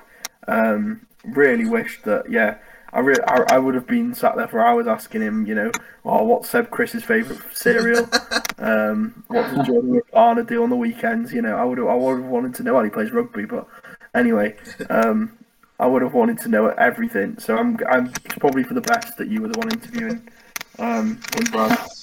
Yeah, no, and he seemed really respectful, obviously clarifying that none of these games are as easy as what they might look. He knows that the Irish guys have got NRL talents. He knows that the Lebanese guys have got NRL talents, and they know that they're going to have to be on top of their game to avoid finishing second in that group and to avoid being shocked. And you compare, we spoke about how cocky it seems the Australian side are. These New Zealanders are definitely nowhere near that cocky. They want to go and win this World Cup, but they know that they have to do it with the right attitude, and that's what it's all about. And that's why, for me, they're my favourite to win the World Cup ahead of any other country. And to be fair, I wouldn't even put Australia in my top 3 of winning this World Cup. I think the Samoans and the Tongans could do a number on them.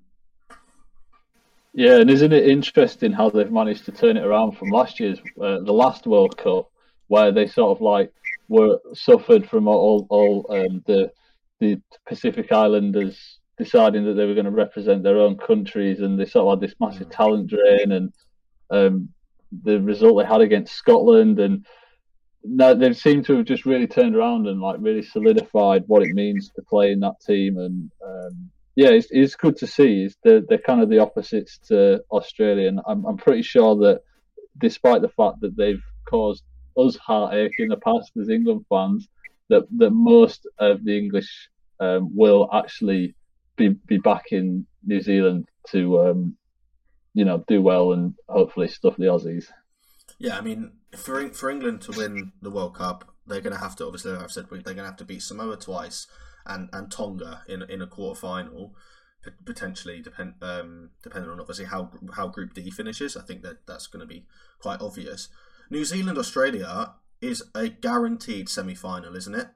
For you two, is that where you see the semi-final? Does the winner of that World Cup come from that match? Yeah. So what the other option could be Samoa in the mix. So the way the World Cups line up is the fact that you'd have to play. Say if England and Samoa both win their quarter final. Say if they're the two teams that make the quarter final and they both win, they then have to play each other in the semi final.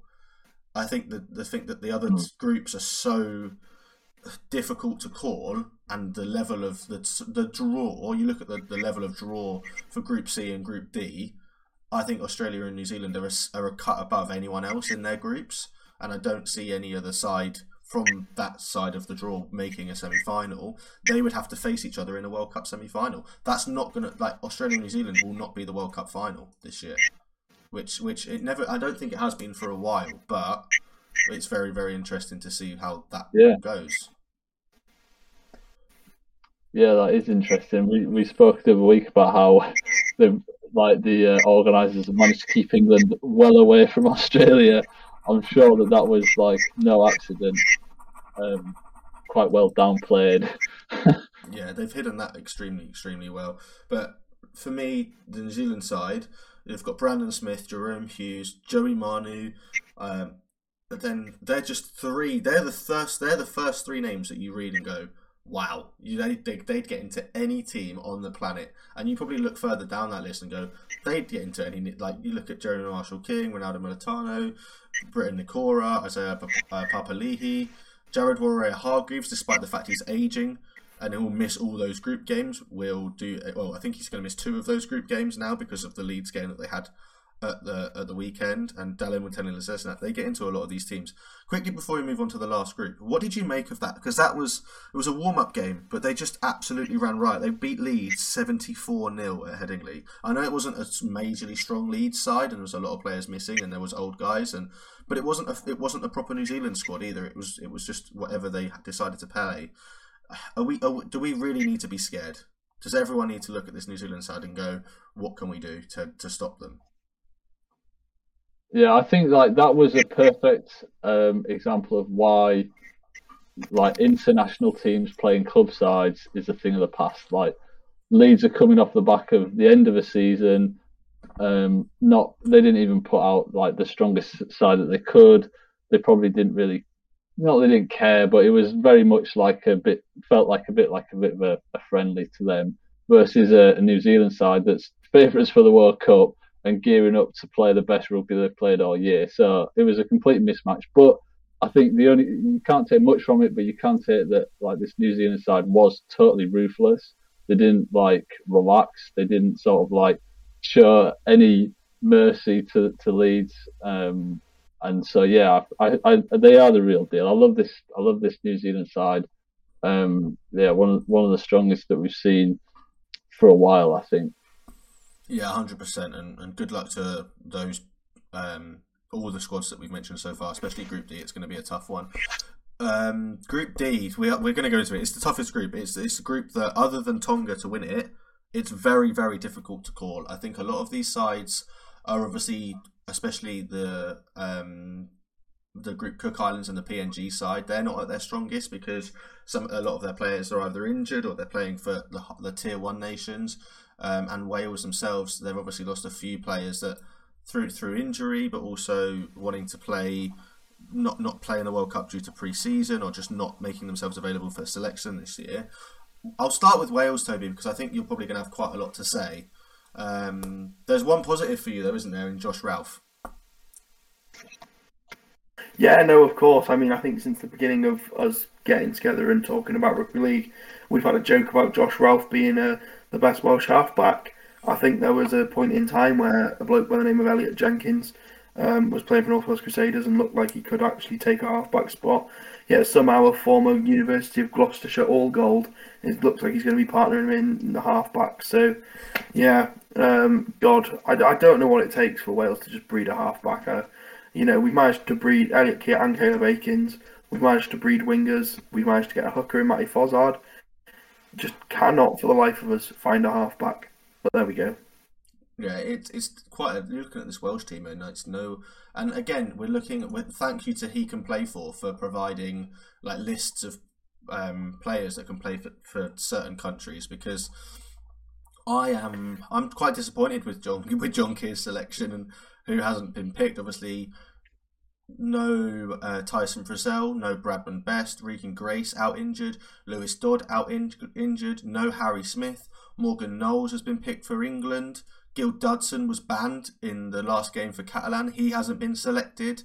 There's a lot of NRL and Super League players there that would have been picked in this squad if What if you look? It must be quite disappointing for you to look at the fact that there's no Lewis Dodd or Harry Smith in this squad. Yeah.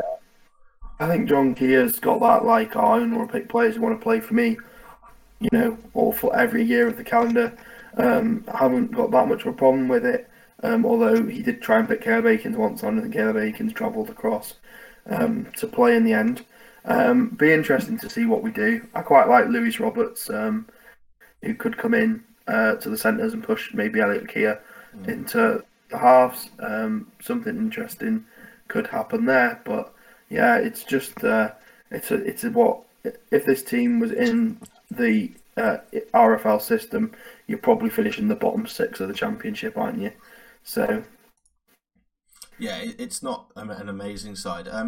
There's 3 sets of brothers in this team, which is crazy. Ben and Reese Evans is one set, and then Connor and Curtis Davis, and then Ollie and James Olds. You might know this. I don't know, Robin, if you were very much focused on the York back in 2012, but Ollie Olds played 2 games for York City Knights. 2 matches, wow. Yeah, one he was on dual registration from Leeds, and then he went to play for South Wales before heading to Australia to play for Ipswich Jets. He was born in Wales. Always a Knight. Yeah, exactly. So, what do you make? There's quite a lot of Welsh. There's loads of Welsh-born players in this squad, isn't there, Toby? Is that a positive for you, though? The fact that a lot of this team are not necessarily just heritage players; they are Welsh-born. It's an in-between for me. Part of me of the we should really be putting together a squad that can, like, when we play European Championship games, our squad is the second best team. We are better than Ireland and Scotland when you haven't got access to the full wealth of Australians. But then when everyone else can strengthen with Australians, and you're sat there not strengthening, I think it just makes you really there's not much point in watching Wales games this year, especially when you look at the strength of the Cook Islands side, the togetherness of the Papua New Guinea side, and obviously the eliteness of the Tonga side. They just don't really belong in the World Cup, like, compared to how every other team looks to strengthen. Yeah, definitely, and it's quite disappointing again for a home nation side. Along with you look at Ireland and you think, okay, they've done a really good job. Obviously, England, the best home nation side, they're nowhere near as strong as they're going to be. Ireland, we said they're probably the team that are probably going to have the most success in terms of the level that they want going into this World Cup. Because they've just selected anyone and everyone they can have available that has made themselves available selection. How do you feel that Tyson Frizzell, who has obviously played in World Cups and played in games for Wales before, how do you feel that he isn't selected? How do you feel like he isn't playing in this World Cup? I mean, it's the same thing. It's going to come down to the same thing. It's like a Paul Vaughan, isn't it, where he's been there, done that, and earned the Australia shirt. And what's the point? What's the point in travelling all over here, being away from his family for 6 weeks to play in a losing Wales side, which has got a coach who he's played for before, who is probably the most overrated coach in English rugby league at the moment. So I'm glad you said at the moment, because he's definitely done some stuff in his past that doesn't make him overrated. But I definitely understand that at the moment he's certainly massively overrated. We'll do the Tonga side last because it's probably nice to finish on a positive note. And we'll go to the Cook Islands. I'm really upset Adam Tangata was only named as a standby player for this World Cup, but Tiranau Arona, Jeffrey Daniela, Jonathan Thord, Anthony Gelling, Keao Iro, Makahisi Makatoa, the Masters brothers, Stephen and Isan, Davey Moali, Tepai Maroa, Dylan Napa, Dominic Peru, Brendan Piakura, Ruben Porter, Vincent Rennie, Ruben Rennie, Brad Takarangi, Aaron Tero, Zane Tetavano, Paul Alberg, Tevin Arona, Pride Peterson Rabati, Moses Navawa McGreal, and Rua Tapu Gatti Kora. There's obviously some names there that we don't know and we don't recognise, and they play at levels that we might not necessarily follow, and that's fair enough. But 1 to 13, it's quite a strong team, isn't it? And I'm really surprised that Adam Tangata didn't make this squad. It is a strong squad. 1 to 13. I reckon that's a Super League level, like Super League level side. some like kind of key players. Peru's obviously won a Super League. The Masters brothers, Takarangi at Hull LKRs. I've always quite liked watching him play. So yeah, an interesting side. I guess I don't know how much game time they've had together as a team. That might play a factor. But quite a difficult group to call, that sort of between Cook Islands and Papua New Guinea. I've got a couple of tickets to see quite a lot of games in this group, and I'm really interested to see how this team in particular gels, because I reckon they've got the potential to play some quite exciting attacking rugby league. Yeah, 100%. It's going to be extremely interesting to see who from this Cook Island side can stand up and make themselves sort of known on the world stage. So it's a very nice team to look at, as is arguably the Papua New Guinea side. Alex Johnston, Adeni Gebi, Nene McDonald, Justin Olam, Xavier Coates, Kyle Labert, Lachlan Lamb, Wellington Albert, Edwin Ipape, Sylvester Namo, Nixon Putt, Reese Martin, Jacob Alec, Wes Atenza, Daniel Russell, Mackenzie Ye, Emmanuel Wayne, Kevin Appo, Jimmy Ngutlik, Roderick Tai, Sherwin Tanabi, Jeremiah Simbikin, Watson Boas, and Zev John. 1 to 7, Toby. This is a very strong team. After that, I think they're going to struggle up front against the teams in their group. Yeah, I'd say maybe 1 to 6. Wouldn't quite include Watson Boas in that assessment of their backs, but as you move on to the forwards, Ipape is a really nice hooker, as we've seen this season. Reese Martin's a very nice second rower, but they are going to struggle to match teams physically, especially up front. And my voice is really good, so I'm definitely going to get some water as soon as I finish saying that. Yeah, definitely. I was going to ask about Bailey Biondi Odo, but so you can think about that when you come back. But Robin, the lads that they've got from Lee, Edwin Ipape, Nene McDonald, we know that they've had an absolutely fantastic season. Alex Johnston again has, I believe, broken. Lachlan Lamb at Lee as well now. Alex Johnston's broken records at the Rabbitohs. Justin Olam and Xavier Coates at the Storm. Unbelievably good players when they're on top form. Reese Martin kicks goals from second row. He offers a lot defensively. Players that haven't made the squad that you might expect to have made the squad. Obviously, David Mead retired, which is a shame. But also James Seguiaro at Blacktown played a little bit for, I believe, Brisbane this year. Hasn't made the squad, which is slightly shocking on my part. Yeah. But this PNG side, are you taking out the players that can play for PNG Hunters, there's quite a few of them in there. They play at a very high level, and if they can spread the ball wide, they're going to be extremely dangerous, aren't they? If they can, Alex Johnston's probably going to score a hat-trick in every game, but it doesn't mean that Papua New Guinea are necessarily going to win every game. Yeah, definitely. Like, the backs are the key for them. That's where they're going to have to try and focus all of their attack. I think like the thing about PNG is just like the passion that like nation brings. It's their national sport. They love to play in a very like aggressive and like high impact sort of tackles. So I'm quite excited to see Papua New Guinea. They're always a team that I try and go watch. Even if they don't get the result, you guarantee to see a good like bigot and some good diving corner tries and stuff like that. So yeah, let's see how they go. I'm not sure. I'm tied between them and Cook Islands for the second place, to be honest. Yeah, definitely. Toby, are you back? Yes. You are. Yes. Obviously, Bailey Biondi Odo suffered an ACL injury in the New South Wales Cup at the beginning of September. How much of a miss, or how disappointed are you that you're not going to be able to see him play? Because as listeners are aware, you're quite a nice big fan of. Well, not a big fan, but you're quite a fan of this player, aren't you? Yeah, outside of his family, I'm probably his biggest fan. Before I did my undercover research to figure out which hotel to park my camper van outside of to see Raiders players, it was actually to see Biondi Odo that I had planned my camper van excursion for. Have you? Can you genuinely buy a camper van and just follow players around, please? That would be, or just follow teams around and like do a. I am doing a World Cup tour in my camper van. Come and see me.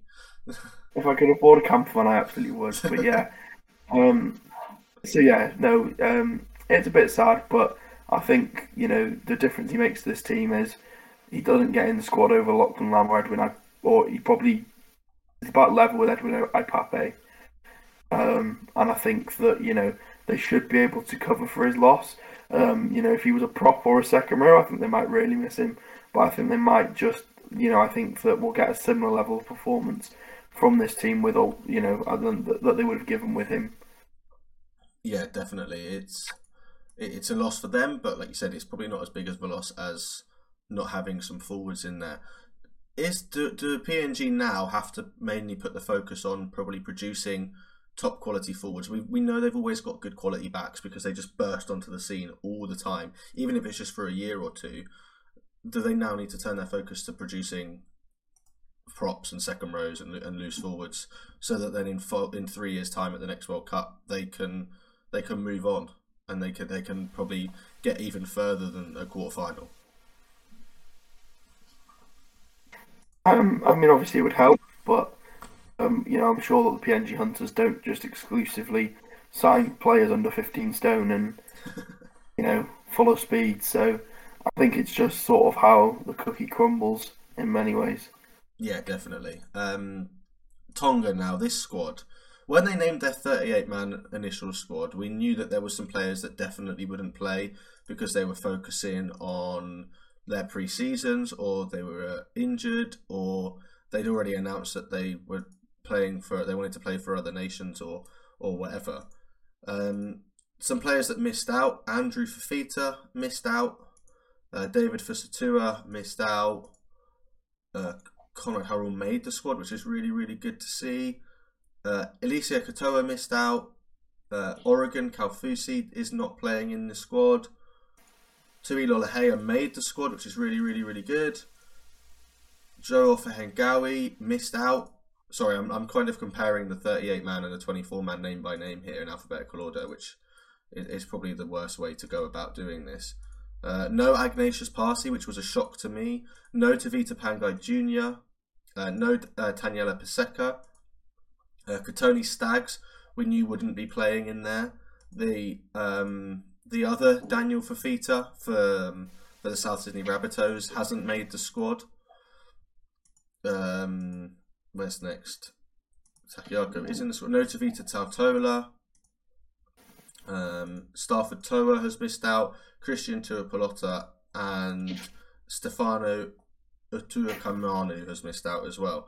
Just naming some of the players not in this squad, where does this Tonga side compare to the Samoa side that we spoke about earlier in the podcast?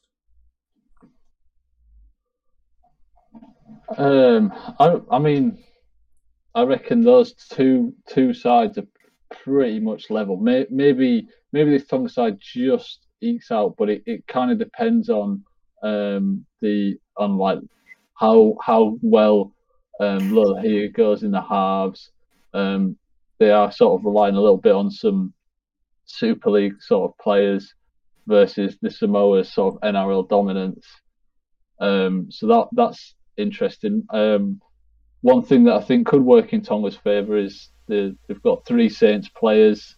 Obviously, Christian Wolf is left the Saints, but has been there for a while, and they're playing 2 out of their 3 group games at St Helens. So if the St Helens fans decide to go and get behind this Tonga side, I think they're quite a likeable team. Then maybe they'll have a little bit of a home ground advantage. They might have a few more fans cheering them, which will spur them on. And yeah, I think that'll give them a boost. And I'm not sure how it works when they get out of the group stages, who they'll draw, but they'll play one of England or Samoa, depending on if they finish first or second in their group. So I think they're going to have. That would be their semi-final. Their semi-final would be against one of England or Samoa if they get that. It's really confusing how to how that goes. Their quarter final basically is going to be against one of England or Samoa, and their semi final would be against one of England or Samoa, if that makes sense. So they're going to have to beat both of the Group A teams.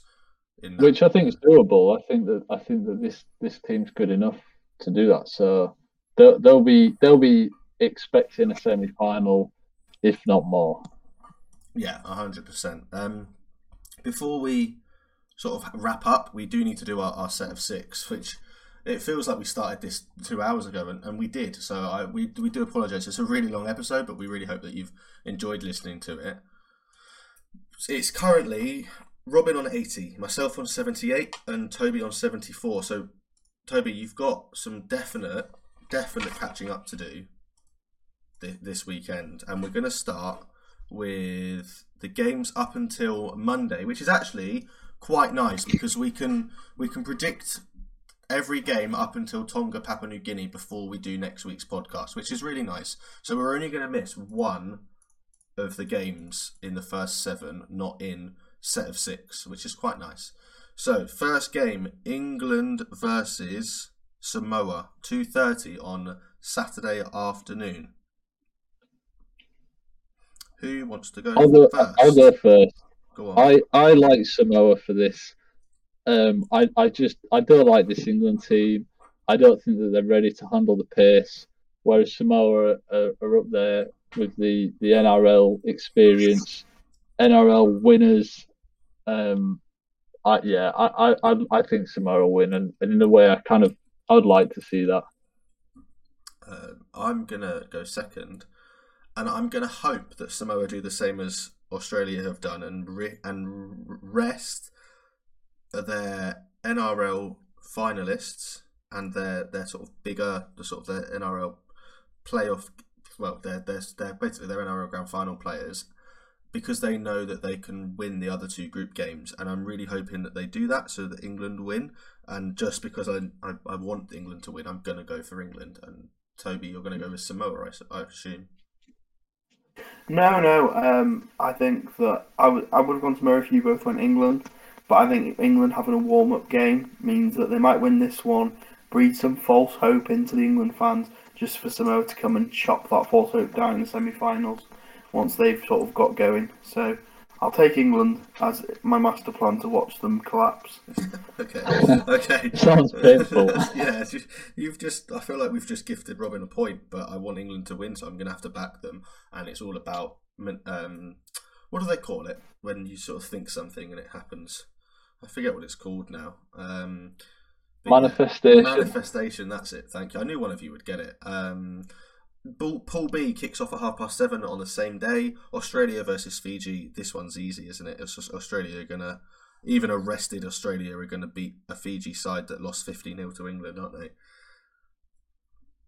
Yeah, I think like a halfback partnership of RCG and Munster is just undefeatable. So definitely Australia are going to cruise past this. I'm going to this game, so I'm excited to see like the stars of our game. Definitely. Yeah, Australia.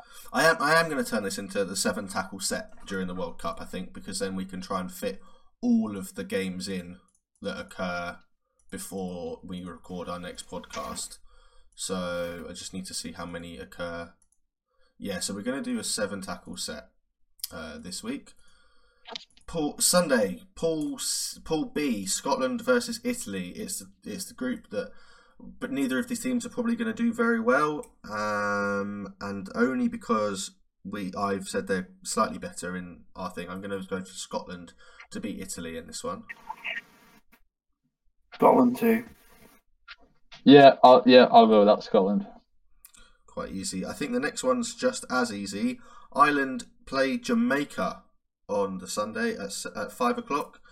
Ireland win this one, don't they? Like we said, the Jamaica side, despite the fact they've got obviously some household names in their squad that people recognise, they're not at the level of the other nations in their group. Agreed. Yep. Game number 5, New Zealand versus Lebanon. Probably the next toughest game that New Zealand have got after Ireland. self-explanatory again, isn't it? New Zealand are just way too strong. They're going to go out and win this group, aren't they? They're going to win this game. Yeah, I agree. Yeah. Pool A then finishes on Monday at 7:30 in the evening. France play Greece. I'll let you two start. I think this is also another easy one. France. Yeah, I'll take France. And then on Tuesday, this game will happen during the podcast next week. So we might do a live stream podcast. Who knows? We'll discuss that off stream and see where we go with that. But Tonga play PNG to round off, to start Group D next week. Who are we going for on this one, boys? I'm actually going to this game, so I might not be able to join for the live stream, but I'll definitely give you some insights. But yeah, I'm going to back Tonga for this one. I think I'm going to join you on that one. Are you going to go with the same, Toby? I think there is a small chance that PNG could come into this game with a better mentality and nick a win. If there's like a 2-3% chance it happens, which is more than all the games we've previously discussed apart from England Samoa. So just because I'm so behind on points, I've got to take a rash decision to try and make it up. This will be my rash decision. Sorry, the cough wasn't because you picked PNG over Tonga, I promise. That's our 7 games for this week. The game that will start off our next predictions will be Wales Cook Island, and then we'll get into the second round of fixtures next week. Also, next week we will discuss a little bit more in depth on not just the opening round of fixtures that we've had, but also the women's and wheelchair World Cup sort of previews. So very much do join us for that. Thank you very much once again to Joseph Tapine and Ronaldo Mulitalo, and you will hear more from World Cup players and coaches as the World Cup continues. And we will be with you every week now. We have decided we're going to be try and be with you every week now for the podcast until the Rugby League World Cup has finished. I've been Bradley, that was Toby, that was Robin. We've been the BIFF Rugby League World Cup podcast. This was episode 21, brought to you by Swinging Arms and Shoulder Charges, and we'll see you next week. Thank you very much for joining us.